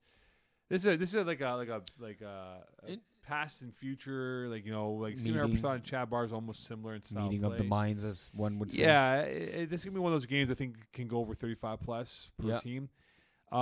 It's a team that makes the mistake, a critical mistake, and I don't know which quarterback's gonna do that. I don't know which way I'm leaning towards this one. I don't know. Yeah, it's tough, man. I don't know. But I think the supporting cast is going to be key. I think Bless has a better depth of supporting cast. I would tend to agree with that. And don't you think, I mean, I'm slightly leaning that way, that the cohesiveness and just the familiarity of playing longer together, that's a slight advantage that Blessed has over Maroons 2.0. Yeah, and I'm looking at it now and just trying to find the game that when they played each other during the regular season, did they not play each other during They the regular didn't. They did No, not. so this is the first time they meet each other. Yeah. So, again, I think for Chad Byers and this team, it's a matter of getting comfortable with Steven Harpside and how patient he is as a thrower, that he cannot get too frustrated by the fact that he might elongate plays, and not because of his legs, but just because the time of possession and just taking his time in the pocket and stuff. So I think they got to be patient in how they attack him in this situation against them on Sunday. It's that's the slight advantage. What I mentioned, their familiarity of playing together with Steve. At the same time though, Maroon's advantage is that these blessed defenders have never played against Chad Byers, so I just don't know which way to lean here. I don't know. Yeah. Does maybe the Bear Dome suit one quarterback style of play better than the other, and the arm of Chad Byers versus Steve? Does maybe the Dome come into effect here? I don't think so. At a Bear? I don't think so. I think they're all comfortable in that type of setting. Yeah. You know, I don't think that's gonna have a big I'm impact. reaching here, but I don't think that's gonna be the case. I don't know. But you know who will have the big impact of home field advantage is 4-5-0 playing in their own backyard at Hebert against Royan Luminaire. Now, this is fascinating because you got AJ Gomes who knows Royan Luminaire's offense like there's no tomorrow because he's played with these guys before. Well, I wouldn't say like the back of his hand. You don't remember every single play call, but maybe someone in key moments. AJ has a mind of an elephant. That's true. He has a mind of an elephant, and if he sees a formation on a certain situation that he knows it's a 3rd and 7, right. and Yes, they're running this and or 2-point convert plays. 2-point convert plays. In particular, he is going to not openly tell his guys what to do, but he will ad-lib and make a play on that. Right. So I think it's on him and how he approaches this game and how he aligns his keys on the chessboard and how they operate. And that becomes and this is why this game is the best. It will then be, how does Jesse Dupree take advantage of the fact that he knows that AJ Gomes is going to maybe jump something, and Dupree's one of the better quarterbacks to no-look passes. So how is he going to move him with his eyes and say, oh, yeah, I recognize this play, I'm going to jump here, and deceive AJ Gomes and throwing a no-look pass in a completely opposite direction, right? So that's and this is why I love this game so much. It's going to be a chess match, but... And not only that, though. Yes. Who the hell's going to rush for Royan Luminaire? Yeah, exactly. Yeah, because Ethan Adrian has only 3 games played, so he's not eligible. No. And he was the one with the sky cam that we saw with the Chris's drone on the game of the week. He was the one trying to contain Jeans Lee Alexis, but without him there, to no avail. I don't see no it. avail. Yeah. So I think it's AJ and how the chief and commander, will have his troops lined up. Can he disguise his looks? Mm-hmm. Because if you disguise looks and you set up those traps, I think that can really bite Jesse in the office in the ass big time. So I'm fascinated how this plays out with the defense. And again, just Lee is game breaker. Yeah, He's a game breaker. And maybe he has a bad game. Maybe it happens now. Maybe it happens, but if it does happen, it's because Jesse really. Royan Luminaire called a really good game plan of defense. Right. Is it time to start asking the question, was the Dan Lazara version of 450 Ballers the worst combination of this roster? No. I think Dan knows that. No. Said strangely. I'm playing after Mo's usual shtick at Wyeth and the finest and everything. Yeah, but no, I think... He still butthurt from getting cut 10 years ago. No, not at all. No, I think... But look, I'm not saying, who knows? 450 might win Fall Cup. It'd be awesome. And I'm more intrigued by how this team, if there is going to be a team, evolves in Div 1 winter, right? That's when we'll see quarterback controversy. Yeah, for spring season. I can't wait for training camp for spring season when we're watching, when we have cameras there at 450 training camp, and who's getting first team reps? Is it Dan or is it Jins Lee? Can't wait for that conversation. But anyway, it all jokes aside though. I think they're fine, but this thing just brings a different element of his legs that Dan did not have, right? And he will take offense to that. And bro, this serious. one, and this time, I mean it. The Bear Dome better suits the Jeans Lee style of play than the smaller Saint Laurent field where they have. Of course, it's a bigger game field. Like he knows that field. Like he knows the blades of grass on that turf, right? So it's. And remember, 450 was one Hail Mary drop pass in the end zone away from beating Royaume. So it's gonna be close for sure. Okay, on to women's. You said very simple and it's very direct in how this plays out. Okay, so Wolfpack take out Wildcats. So Wolfpack played Vortex. Red Nation will play TBA on the same day, an hour later. Well, it's simplified by the fact that Vortex have declared forfeit. So Wolfpack, because there are 4, right? They can be 4 players. Well, you can play with 4. That's not a problem, but they must be 3. So okay, you can always play one less. Yeah, right. If So the game is Wolfpack 5 now on 5. move on to the semifinals, right? Yes. Okay, so So Red Nation Wolfpack. yeah, that's fascinating. This game here. And winner plays winner Brutes. will play Brutes in the final. Yeah. Who are we sacrificing to the Brute Gods? Yeah, we can look at Because that. literally, Brutes played Wolfpack week 1 and won 31-12, and then they played them Red Nation week 2, and it was 39-0. So, who is going to suffer the wrath again? And by the way, Wolfpack. And by the way, Wolfpack and Red Nation split their Season series, series, right? right. 1-1. I was glad to see Alice Sobel's off for Grey Cup hangover, which is good. I think she'll be sober for this game. Okay, she was exhausted playing the game last Right. week in Laval I'm sure after the party that they did. 6 interceptions. Yeah, and those were 6 Grey Cup worthy interceptions. Let's put it that way. Yep. I look, Wolfpack. They're playing a buzzsaw in Red Nation. This is Red Nation's MO. The playoffs is their This is where they turn it. I've said it before. Territory dominance, right? Can they stop Gigi Kabila-Bonte? That's going to be key for them. And Maurice Paquette, we spoke about her numerous times, Iggs. She might be the one that has the homework assignment to solve the question of Gigi Kabila-Bonte. It'll be her. That's one matchup to look at, and then the other piece that Red Nation has is Kialan Beckles, right? And that would have to be Karianne Auger's responsibility, as these 2 players' best teams. Best players, these 2 teams' best players, truly covering them each other, and then it'll come down to who has the better depth, right? Emma Townsend-Asselin is one of Red Nation's hidden gems in the sea of red, Right. and even Lamiza Al-Jundi on defense can be someone that has been known to make plays and interceptions and bat downs on 4th down, on key down situations in the playoffs. So she could be that third depth defender covering, again, Maddie Paquette and Karianne Auger. Yeah, I just think that, look, if Sobel throws 3 INTs, they're not going to win this game. But also on the flip side, I don't think that's true. I don't think that's true. Man. Given, so if this was a regular FPF game, I would agree with you. But this is not the same game. And throwing 3 interceptions in women's, you can still come away with a victory. Because some of them are 4th down, and you're taking a shot, trying to get the midfield, and it ends up in an interception. That's fine. I'll say this. You're making a play. I'll say this.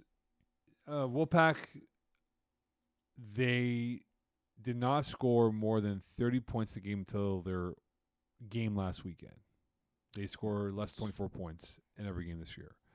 It's not going to be a scoring fest. No, if you're on DraftKings or FanDuel, you're taking the under.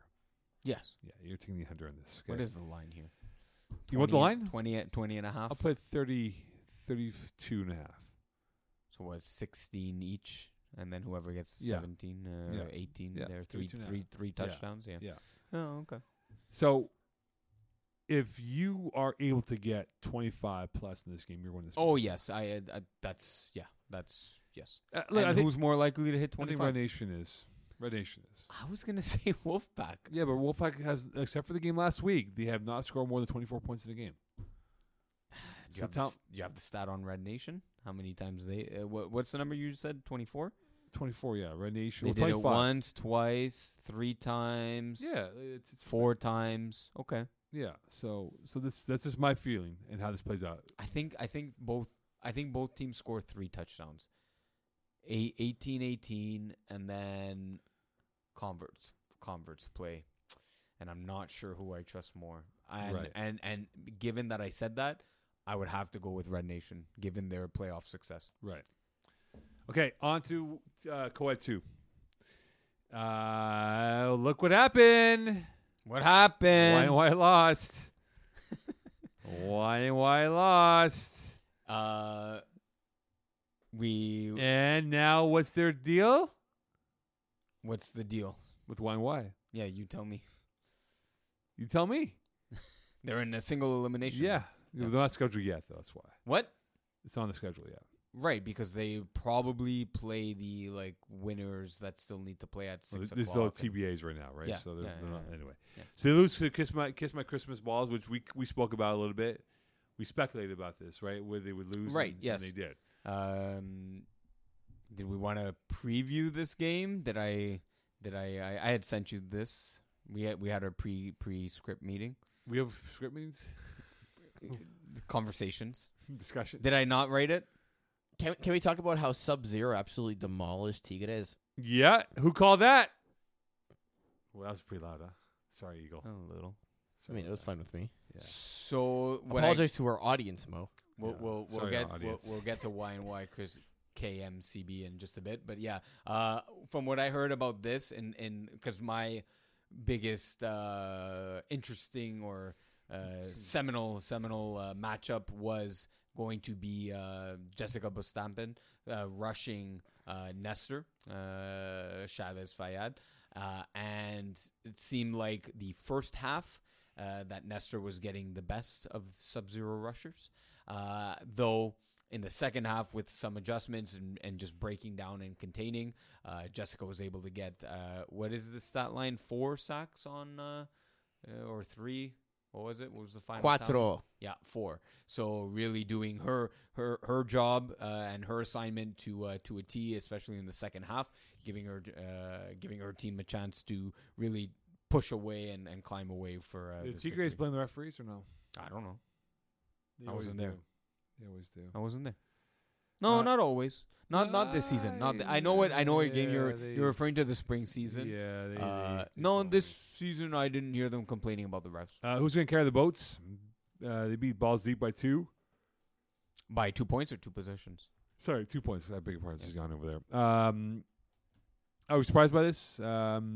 We spoke about who's going to carry the boats. Good defense.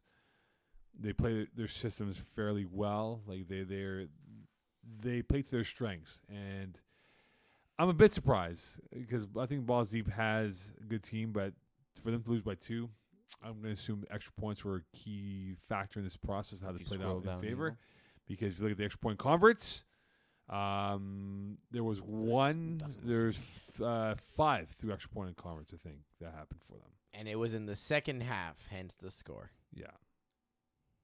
So 5 points off extra points? Because Yeah. Eagle's not scrolling down. God damn it, Eagle. Can you do math?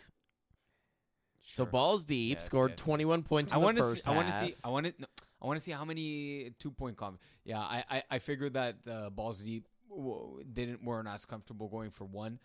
Something that Alex Salipsky is more comfortable doing. He ran one in, got one to Mason Miller.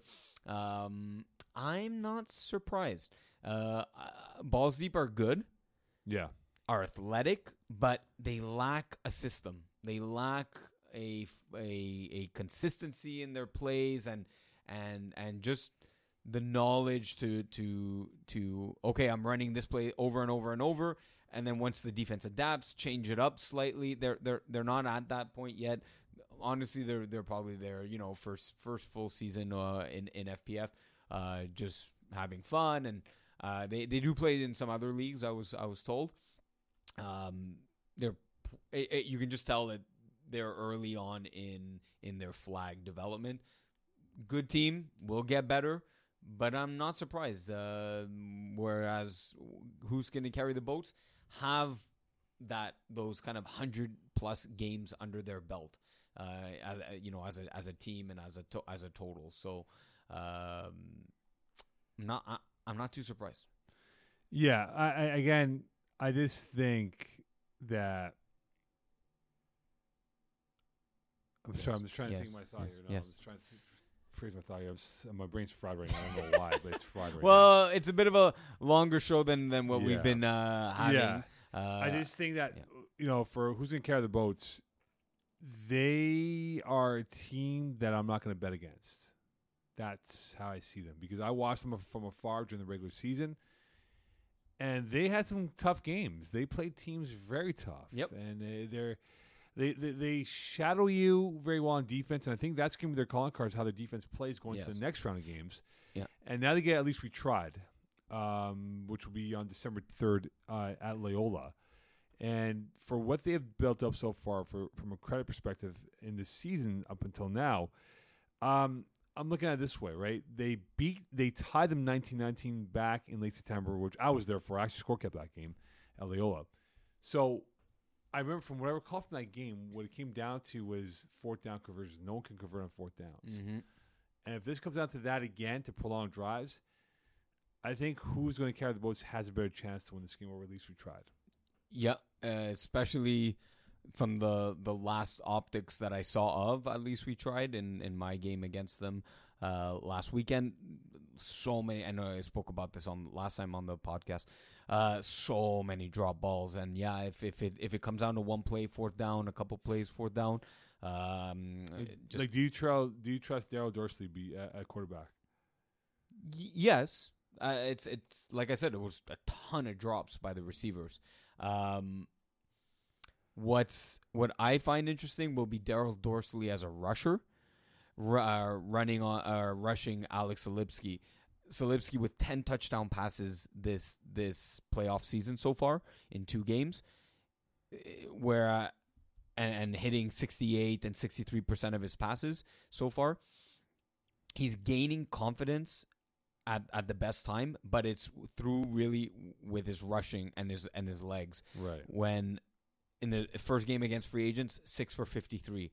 Against balls deep, 7 for 66. And Daryl Dorsey will absolutely take that away. So when Solipsky becomes a pass first and pass only, let's see how he is in that context. But he's best when he's both rushing and he has defenses on their toes, because he keeps them guessing if he's going to run or pass the ball. Right. So in the next game that we have, Sub-Zero, they are peaking at the right time. They've been playing some good football lately. I know we called them out for their lack of play calling when they had that lead. Keep bringing this up. I always it was do. like week 2. I know. They've had a whole season to overcome Now this. they got the Predators coming up. And we know about Chris Olsen. We know about this team and how they are. We know how Cesar Garcia-Diaz has improved as a quarterback throughout the course of the season. I believe they played each other earlier in the year, and Sub-Zero won that game, I think. They did 28-20 outdoors in Loyola. Right. On a Wednesday, October 11th. That was you were the there. 4-hour game. Yes. The 4-hour. Yeah. Night, that was the very cold day. Okay, so my question for them in this situation now is, could Predators be patient with the route running that Sub-Zero will present to them because of the rapport, the history that Sarah Parker has with her pass catchers, because of them playing so many touch tournaments and overall being national players pretty much? Could the Preds be patient in how they approach their defensive game plan against Sub-Zero? I don't think that's the way to look at this, because, or maybe it is, because Sub-Zero are going to move the ball. They will move the ball downfield. It'll be up to Ariane Boucher, Edouard Guimas. Can they make one play and undercut a ball or strike on the deep passes and pick one off? It'll be on one play. Can they make that one defensive play? Maybe two. They'll absolutely need more than one stop in order to beat the Sub-Zero team. I just think Sub-Zero has more defensive playmakers. In particular, Sabrina Gervais. She's the best defensive player on the football field. Yeah. I just think her alone makes more plays. I think she has 2 interceptions in this game, which would be more than what Predators would have combined. Yeah, I think, and also I think on the flip side, you mentioned Jessica Bostappen.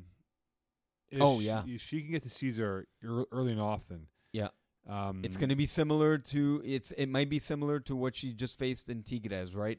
In that maybe she doesn't have the edge on the first few plays and just starts adjusting to Caesar, but then can she get those 4 sacks like she did against Nestor? Yeah, right? she had 1 sack against them, but put it this way, right? Week 5, October 1, that was the last time she had no sacks. Since then, she's had 10 sacks in the last 5 games. She can totally crush an offense, and she's a game wrecker. And that's one offense that if you back them up into 3rd and 17 situations, she's a game wrecker. I'm giving that Sub-Zero defense the advantage over Predators to hit a 3rd and 17. An absolute game wrecker that she is. She is an absolute game wrecker, and if she can wreck this game, we're looking at Sub-Zero playing in the semifinals. They would play the semifinals on the Sunday, right? Right after that. Yes. Yeah, and then maybe Wednesday or whatever happens at that point, right? They would be in the next window of games for the semifinals as well. All right, on to Co-Ed 1. And as we move into the last division, and then we'll get to the award winners after this. Yeah. Not too much happening in Co-Ed 1. There's been a big lull since because the quarterfinals and semifinals, some semifinals games were already so we can played. Preview then. We can preview. Yeah, preview we have plenty of fish against Vultures. Really is the game, the only game that's known. And then, kind of, because the winner of that plays the IG team, right? So but it's not known. Well, there's 2 possible outcomes. Yes.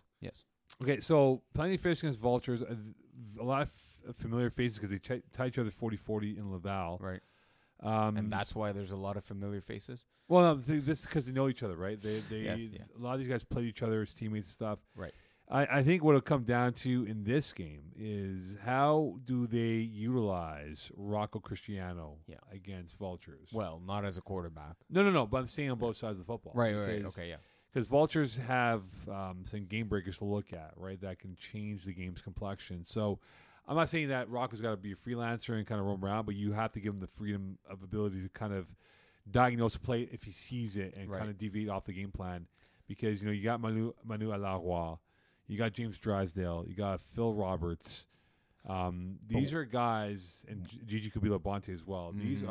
This is a quartet of players that are devastating and that can rip open your heart. So of the 3 male receivers that you named, pick one to play quarterback. Because Ben McMahon's not there. Yeah. So pick one to play quarterback. It's not James Drysdale. He can't do it. Phil Roberts, my God, man. Oh. I think it might be Manu. Oh. If I've got to pick the lesser two quarterbacks, I'm going to say probably Phil Roberts. I mean, you can't do it to James because James is just a ridiculous receiver, so you'd be taking that off the field. Yeah. I think it has to be Phil Roberts here.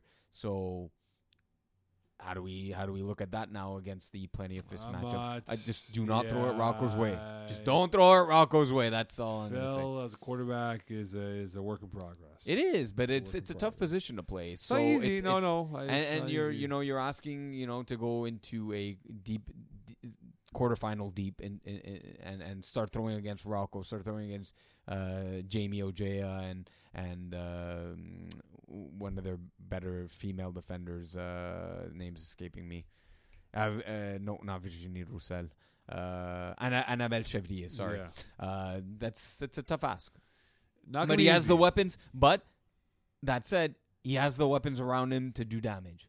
Gigi Abio-Cabante, Emma Townsend, Manuel Larroy, James Drysdale. Like you want weapons to succeed. Here they are. So I mean, it's tough, but there's just put the ball in your receiver's hands. One thing that has to happen is Mo Lacasse cannot get frustrated. Right. As intense as she is, as a competitor as she is, and a great quarterback that she is, she cannot get frustrated if there's a couple of plays that don't go her way. Right. And if that happens, that might give the Vultures a chance to kind of get under her skin and kind of, not in a bad way, but right. irritate her, in that sense. So that's what I'm looking at. So in that case, we'll just quickly look at it from this perspective here. So whoever wins this game on Sunday, they'll play the IG team on the Monday. Yeah. Who matches up better with the IG team? and this one I don't know if Ben McMahon would be back, but give it if he was, who's a bet? I think Plenty of Fish do not match up well with IG team. I score kept that game and that did you or was Loyola. Rochelle? It was Loyola. Rochelle score kept that game. Hold on, let me just double check. And Plenty of Fish had like a 24-0 lead or 24-6 lead, but Jeans Lee Alexi had not arrived, and once he got to the field, the tides turned and they. There's a different IG team. It's a different IG team? No, different game I did for IG team. Different game. Against Vultures. Yes, so. I don't think they match up well. That's what I'm going to say. They don't match up well with IG team Plenty of Fish. They don't. Right. And Vultures. And they got frustrated. Yeah. I remember looking at them, they were steaming. Like there was like steam coming out of their ears. Who? Plenty of Fish or Plenty of Vultures? Fish. In the game that they led up when they were up against big. the team, yeah. Right. So I just think they don't match up well with them. And this I said a one-legged Jeans Lee Lexi. So match them on two legs. Right. And a tier 1 confident Jeans Lee, right? Exactly. Yeah. Exactly. So, man, if they get past Vultures, man, Plenty of Fish is not gonna have an easy ride to get into the finals.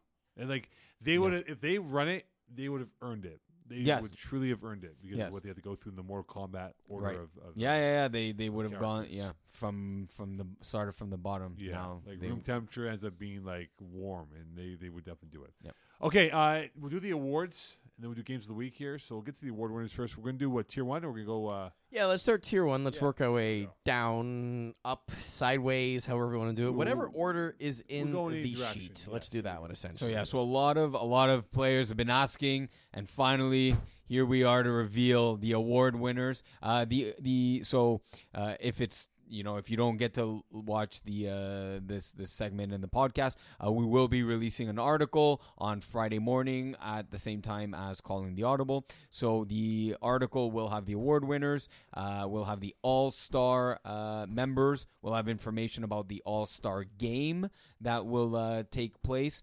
the Wednesday following the finals in Laval from 9 to 11 in the Laval Dome. So if we'll probably put out an Instagram post or reel or story, but to get the most look and clear picture, the article is probably the best to consume that. Here we'll just right now post the award winners, the All-Star members. Like I said, it's a long list, so that will be better seen on the article. Okay, the list is. Well, what do we want to start? Let's go with tier 1. Tier 1. Quarterback of the year. Quarterback of the year. Who do we got winning quarterback of the year? Tier 1. Jesse Dupree. Mr. Jesse Dupree. Congratulations. Our quarterback of the year. If we move along here. I feel like we should have music for this. Yes, please. We might get removed on YouTube, though. We can't. No. But, do I have anything good? Yes, you had what was the show me what you got music? No, that's not. That was different though. That was for like hot takes and shit. No, that's fine. That works. Wait, hold on. No, but I'm gonna find something quick. Hot takes. Just banter for a little bit. Tell me why Jesse Dupuis is so good.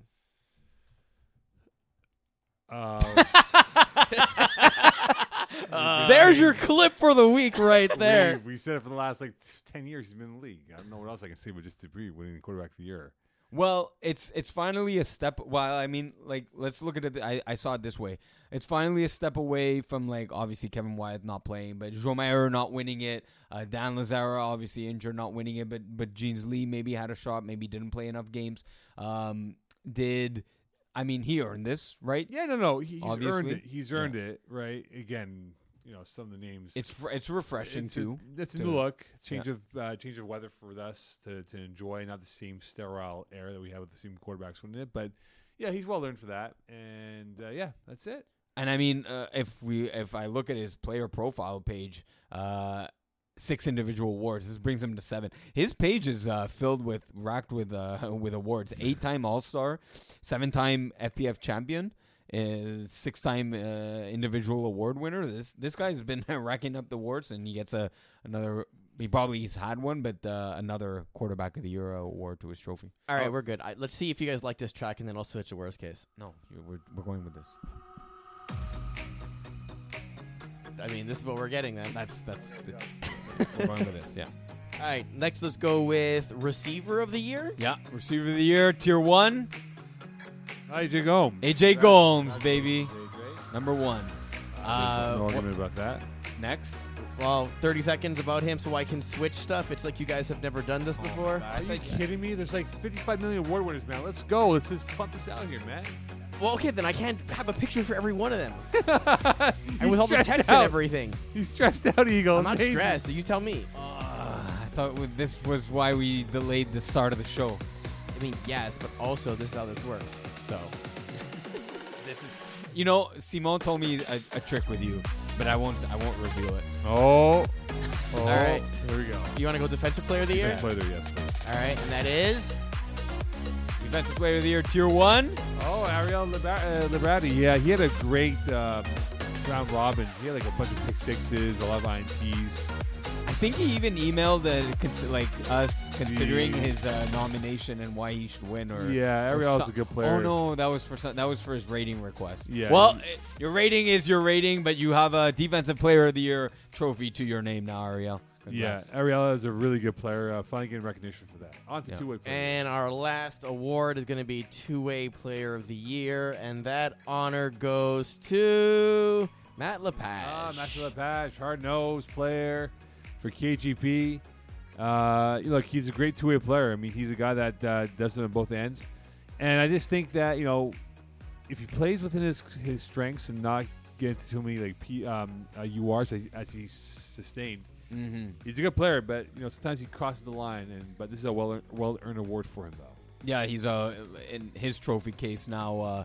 Will be his 5th individual award. He's a 1-time FPF Bowl champ, 2-time FPF spring winter season champ, and a 5-time All-Star. Yeah. On to tier 2. All right, tier 2. Let's start with quarterback of the year, and for that we are going with Benny McMahon. Ben McMahon Of Ambush put this team on his back. 42 touchdowns, 3 interceptions, a very low 3 interceptions in his 8 games. Passing for 1,700 yards, 1,700. Rushing for another 200 yards on the ground, another 2 rushing touchdowns, putting up 45 total touchdowns. He is your quarterback of the year. The Kyler Murray of FPF. All right, let's go receiver of the year for tier 2. Niroj Suresh coming off a tough year that it was, and he is a guy that was actually off for a while. Has not played in FPF in a couple of years. He before played COVID. in the winter. Yeah, it hasn't. Well, I know he didn't play before COVID, during COVID or after COVID, that is. But look, good receiver, underrated. He really put up numbers this season, and he's put up numbers before. He's consistent with his ability to really play well. And I know still CRA had a tough season. Exactly, but there was a bright spot there. Well-earned trophy for him. So, yes. All right, next we have tier 2 defensive player of the year. What do we got? Oh, Ethan Adrian. Ethan Adrian. This guy, I'm telling you, was amongst the sack leaders, obviously, in tier 2. There was this one game against Jeremy White. He had like 7 sacks in one game. He was just absolutely a monster. He's one of the growing rushers in this league, and he's proving it now with a Tier 2 Defensive Player of the Year title to his name. All right, next. And lastly here, defensive player of the year for tier 2. What? We just did Defensive Player of the Year. Two-way player for the year, sorry. So long, man. I mean, look, this is how you wanted to do it, so we're doing it. Congratulations. We have Rory Submergent. Rory, the campaigner, Submergent got it through. Another member of the infantry. That's 2 for award winners from the infantry here. Rory, one of the guys, is saying, "Hey, when are the awards coming out? I want to know if I made an All-Star, if I got an award." Rory Submergent, you got two-way player of the year in tier 2. Okay, on to tier 3. All right, tier 3. You're gonna have to give me a little bit of time to get this one ready. So for quarterback of the year, it was I think a difficult choice. There were maybe two or three candidates possible, but obviously there could only be one, and the quarterback of the year in tier 3 went to? It went to Zach Stacy. Well Zach's- earned. Well earned. Yeah, exactly. We were talking about Zach and his development, kind of mirroring mine, but well earned. I like how you throw yourself in that equation, other No. It's not about that. Look, Zach Stacy throwing in tier 2, throwing in tier 3. Well-deserved award for him. Again, one of the up and coming. And watch out, maybe tier 1 next Fall Cup for Zach Stacy. All right. Next, we have tier 3 receiver of the year. Tyler Gerberg, this guy Tyler Gerber. targeted, I think, 100 times in 8 games. 98. 98 times, or just 2. Come on, you couldn't target him 2 more times. Tyler Bianchi, Tyler Gerberg, him too, one of the up and coming receivers in FPF, making a name for himself, obviously, with now a receiver of the year title to his name. And next, we have our defensive player of the year. The Rock Cristiano. Great season for him this year, playing for the Penetrators. 8 INTs, 2 PDs, 3 pick sixes. Already he's had an impact in the playoffs. He's been a game changer for them. I mean, they lack that kind of edge on speed, and he is a guy that brings it to them. So congrats to Rock Cristiano. And two-way player of the year. Yes, two-way player of the year for tier 3. It's a face you probably will recognize. Look at that smile. Hey, Manuel Arroy with a new picture. He knew it. He's like, give me a new picture. I want that award. So that's why you gave it to him, because he took a new picture? That's why he got a new picture, because he wanted an award. But did he know he won the award? No, he wanted the award, so he said, I want the award. I'm going to take a new picture, so it goes up. Manuel All right, Arroy. pro tip to everyone next year, take a new profile picture. There you go. Manuel Arroy with over 360 yards, 10 touchdowns, double-digit TDs. Added to that with 3 interceptions, taking 1 to the house. He is your two-way player of the year in tier 3. On to tier 4. Tier 4, you're going to have to wait just a bit, because I have to set these up in between. So Yeah, so a bit of a race here with the quarterback of the year. Vince Chung, Nick DeLisi, Francis Dumontier, Kenny Boutillier can be in that conversation as well. No quarterback threw for 1,500 yards for the season. Most touchdowns was from Vincent Chung, who had 35. You had 6 players that threw 30 touchdowns or more. You actually had a pretty good run in the top 6. You had 3 of the players who threw 6 INTs or less. However, the big knock could be the passing completion numbers here. Right. Today was at 58%. Chung was at 57%. Nick DeLisi was at 71%, which could definitely be a game changer for him. And the quarterback of the year goes to... Oh, Vincent Chung. Mr. Chung. All right. Vincent Chung. Good season for him, 35 touchdowns. Almost 1,500 yards passing. That might be the reason why he got that award. And well earned for him. I mean, he's definitely grown in this position as a quarterback in FPF from where he was day 1 to where we are today.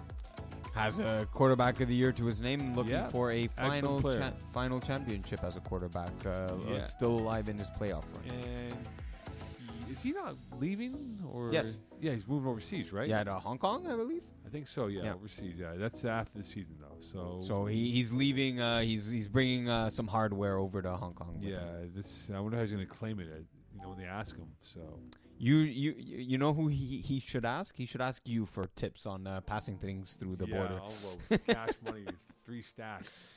Okay, receiver of the year. Yeah, we got some targets. So Joe Marghese, and the winner is Joe Marghese. Bro.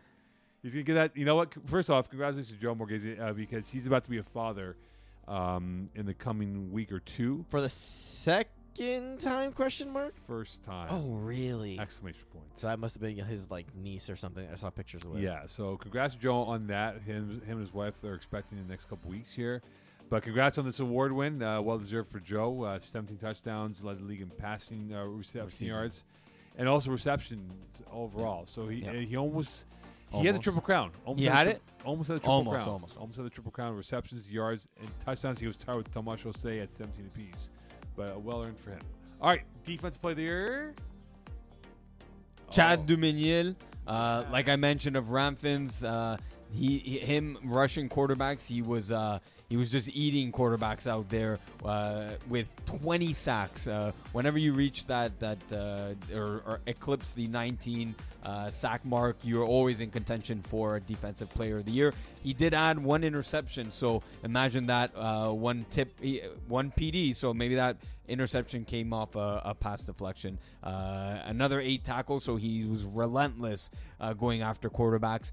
Chad Dumillion, your tier 4 defensive player of the year. All right. And lastly here, our two-way player for tier 4, none other than Thomas Chaussé. Felt like the Habs 17 touchdowns, receptions, 17 receiving touchdowns. Good defense stats for him. Had a really good year. He really played well this season. I caught my attention and really stepped up to the plate. So 2 of the 4 individual award winners go to Save the Turf Tolls. All right, on to women's. We'll do women's. We're doing co-ed next. Co-ed. We're doing it the order in the sheet. Okay, co-ed 1. Don't screw me up already, Momo. I'm doing I enough want here. to screw you so hard. What the hell? This show's going off the rails here. Yeah. You got censored on that one. Hey, man, this got weird real fast here. That's got to be a clip now, eh? I want to screw you real hard. All right, for the first award here, You said don't screw me over. It'll be our tier 1 quarterback of the year, and I'm gonna switch frames quite quickly here. So here we go. Okay, cool. On to receiver of the year now. I mean, why would I look at a picture when I can see the real thing? Yeah. All right. Look, cool. Hold on. It's not you answering your own award. No. I'm this one, honestly, it goes to my teammates. They make me look good out there.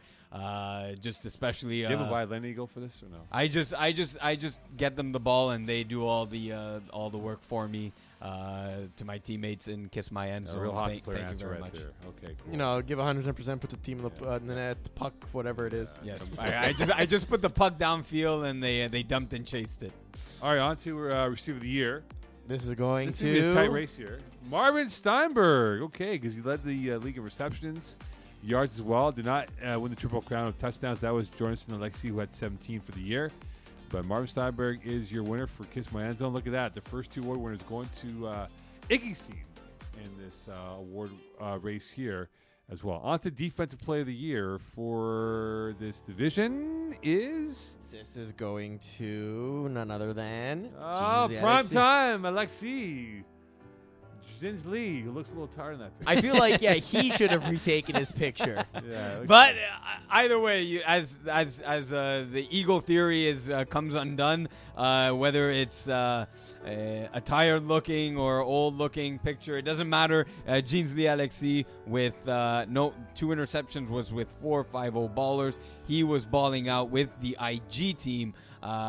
Putting up great defensive numbers, 6 INTs, sacked the quarterback once, took 2 of those interceptions back to the house, and is always a tackle machine and always blocking out passes from opposing quarterbacks. Ginzy Alexi, your defensive player of the year. All right, and last but not least, the 2-way player there is... Well, actually, there's one after that, too. But 2-way player of the year is none other than Jordanson Alexi. Oh, look at that. The Alexi boy is coming through on the award. A well-earned for him. He had a really good season catching the ball. He was, I think, most touchdown receptions.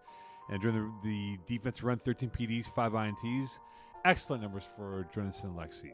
Mo, you seem to have forgotten that there's an additional award in co-ed. There is. It is for best female player of the year.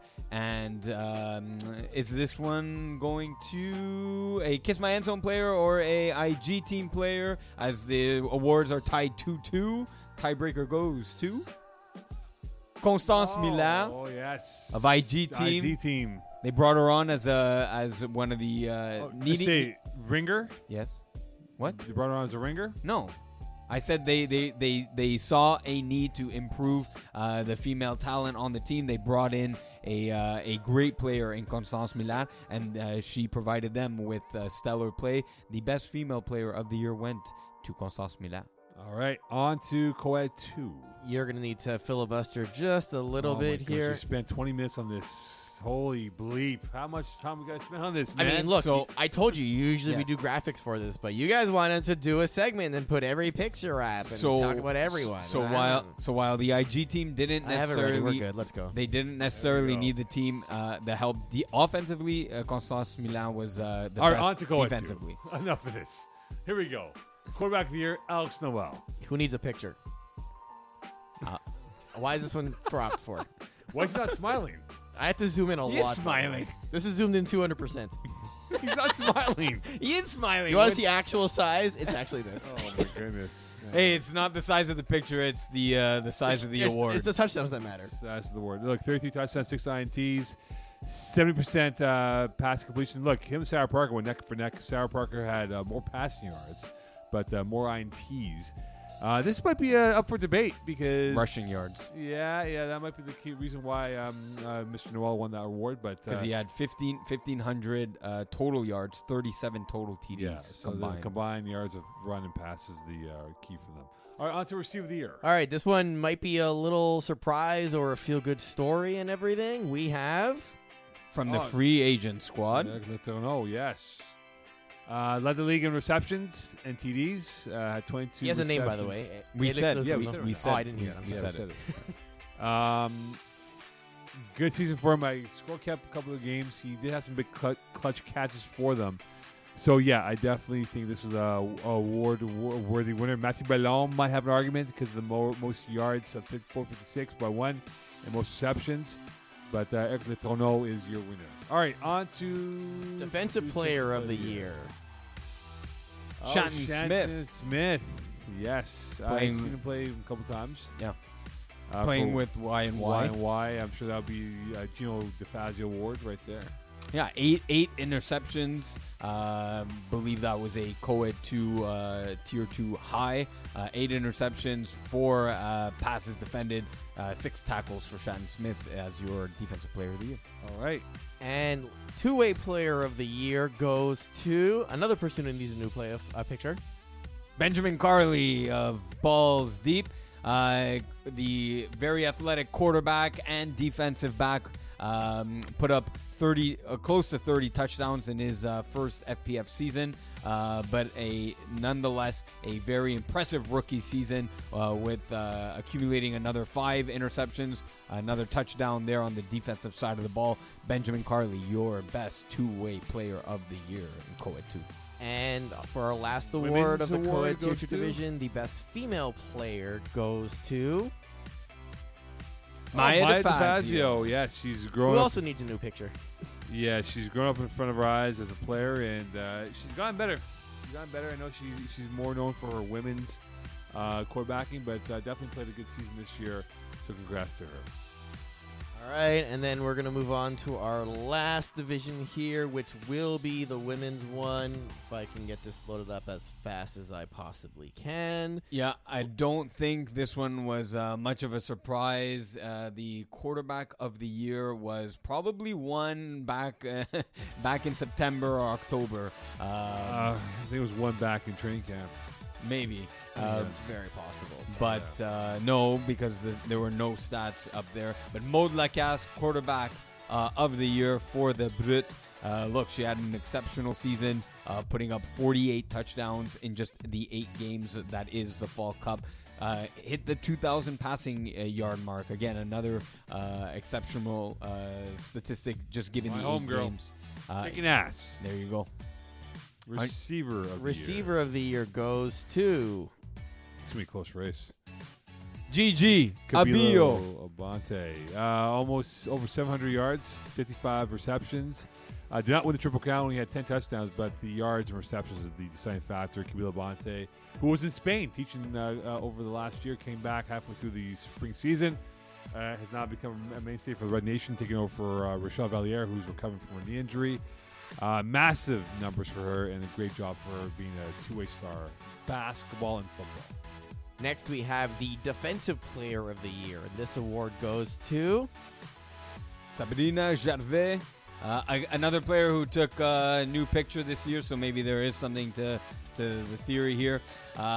Look, defensively, I mentioned it. She's an absolute stud out there on defense.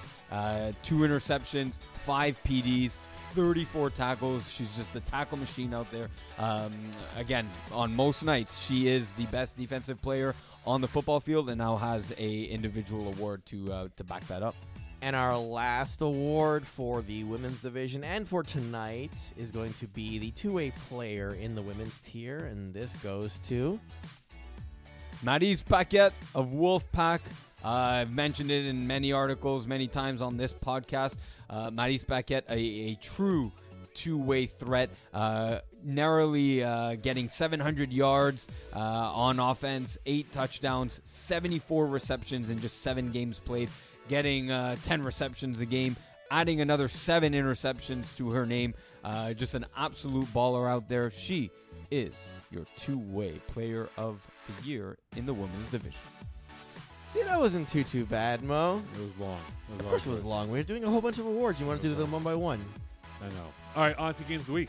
Well, before we get to games of the week, first off, I have to wait for this music to finish playing.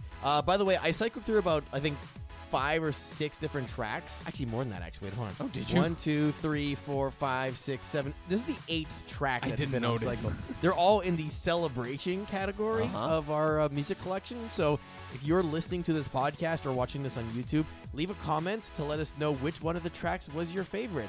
1, 2, 3, 4, 5, 6, 7, 8. I mean, there's an order of them. Just tell me the timestamp of which song you like best, and that's the one we'll use for future segments, and I'll have it on a repeat instead. This which one's is not pretty bad. awesome. Good to know. They're all pretty good, actually, all things considered. Before we get into our games of the week, a reminder that we get money from people to play ads. Hey FPF players, looking to take your fitness to the next level? BuzzFit Gyms has a special offer just for you. Join us today with no initiation costs. Get ready to score big in the gym and on the field. Visit us at BuzzFit Gyms and seize this exclusive deal now. I'm sure our award winners go to BuzzFit and Yeah, they're going to and pump out some iron over there. there you go. All right, it is now time for Games of the Week. It's fairly animated. I mean, yeah, we have to be animated after that segment. Look at all that happy music we had. Also, I can man, probably that get was rid of wild. this, and I'll get rid of this. Let's start in Tier 4 with Pasta Arrabbiata versus Only Flags. I'm going to go past the boys. I'll go Only Flags with the upset. Win Diesel, Salts and a Pepper. Win Diesel. I'll go Win Diesel too. They're on Cookie a run. Monsters, Toon Squad. Toon Squad. I'll go Cookie Monsters. Ramfins, Super Troopers. Super Troopers. Yeah, I'm going Super Troopers too. We won't predict the matchups happening on Monday night from those quarterfinals, but in our semifinal game, Save the Turtles, Dewey Molasses. Turtles. I'll go Save the Turtles, but do we keep it close? All right, we're going to go Tier 3, West Island Boys, The Penetrators. Web. Yeah, they have that finals experience and big win over Idaho. Give me West Island Boys. Team Sexy, Griff Nation. Griff Nation. I'll go Griff Nation. They're on a heater too. Killer Rays, Bandits. Rays. Killer Rays. All right, we won't talk about the other games. We'll do that later. Tier 2, Easy W, Dirty Birds. Birds. Yeah, they're hot, man. Dirty Birds. Diamond Bougie, Fins Up. Fins up. I don't know why something's telling me Fins up, and we'll go Willpower. One more interception closer to Danny Demore. The Infantry, Kiss My In-Laws. You go in-laws. Can't pick it. All right, Tier 2, Cap Friendly Braves, KGP. CFB. Yeah, I'll go the Braves, but again, KGP keeps it close. Maroons 2.0, Blessed. Maroons. Going Blessed, 1 point victory. Royaume Luminaire, 450 450. 450. They're hot, man. They're just hot. 450, brother. All right, we have women's division. We already know the winner of Vortex Wolfpack, unfortunately. Red Nation. So we're going to go Red Nation, Red Wolfpack. Nation. Red Nation. Yeah, I'll go Red Nation. Going to another Co-ed, final. Tier 2, At Least We Tried. Who's going to carry the boats? Boats. Yeah, I'm picking a lot of hot teams here, but let's go with the boats. And Predators, Sub-Zero. Sub-Zero. I'll go Sub-Zero as well. Because you guys both picked the same teams, who's going to carry the boats versus Sub-Zero? Well, Sub-Zero. I think that's the end of the heater for the boats, Sub-Zero. Okay, and then because you both picked the same one there, Sub-Zero, why and why? I'm gonna go Sub-Zero. I'll go Y and Y. Ooh, we finally got a split. All right. And then co-ed 1, Plenty of Fish, Vultures. Oh boy, plenty of fish. Yeah, without Ben McMahon, Yeah, plenty of fish for me. And then Plenty of Fish versus the IG team. IG team. IG team. Ooh, that's going to be a fun one. Yeah, it will. It will very much. That brings us to the ends of our games of the week. Simo, that wasn't going to be too bad. It was long, man. It was okay. It was only a little longer because of the awards. Yeah, the awards took us There like you 20 minutes. Okay, reminder: keep a close eye in case something does open up for winter registration. I mean, no, it won't open up. We already have a No. quick backlog. Like, if Yeah. you are trying to like make roster adjustments, go ahead and email them into us and everything. But I mean, we're pretty much full at this Yeah. point. Yeah, So but keep an eye. I mean, it's highly unlikely, but sure, Yeah. keep an eye Keep an because eye. I Never won't know. want you to. Free agent combine coming up. Definitely go ahead and check Yeah. that out. And then finals are Brassard Saturday, Hebert Sunday. And that's it. One more to show, go. boys. One more show. One more week close to PZ coming back. One more show. Can't wait. With yeah.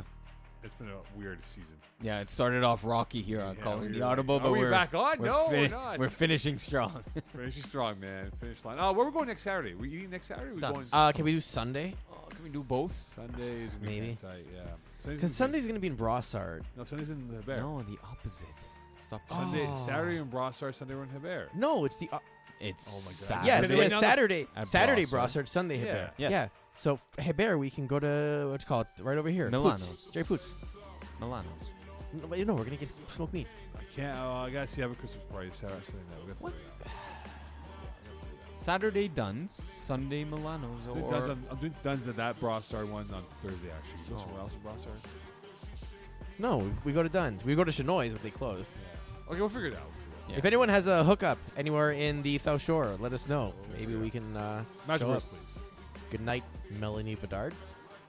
Oh no, no you didn't. Oh god. Oh, oh no.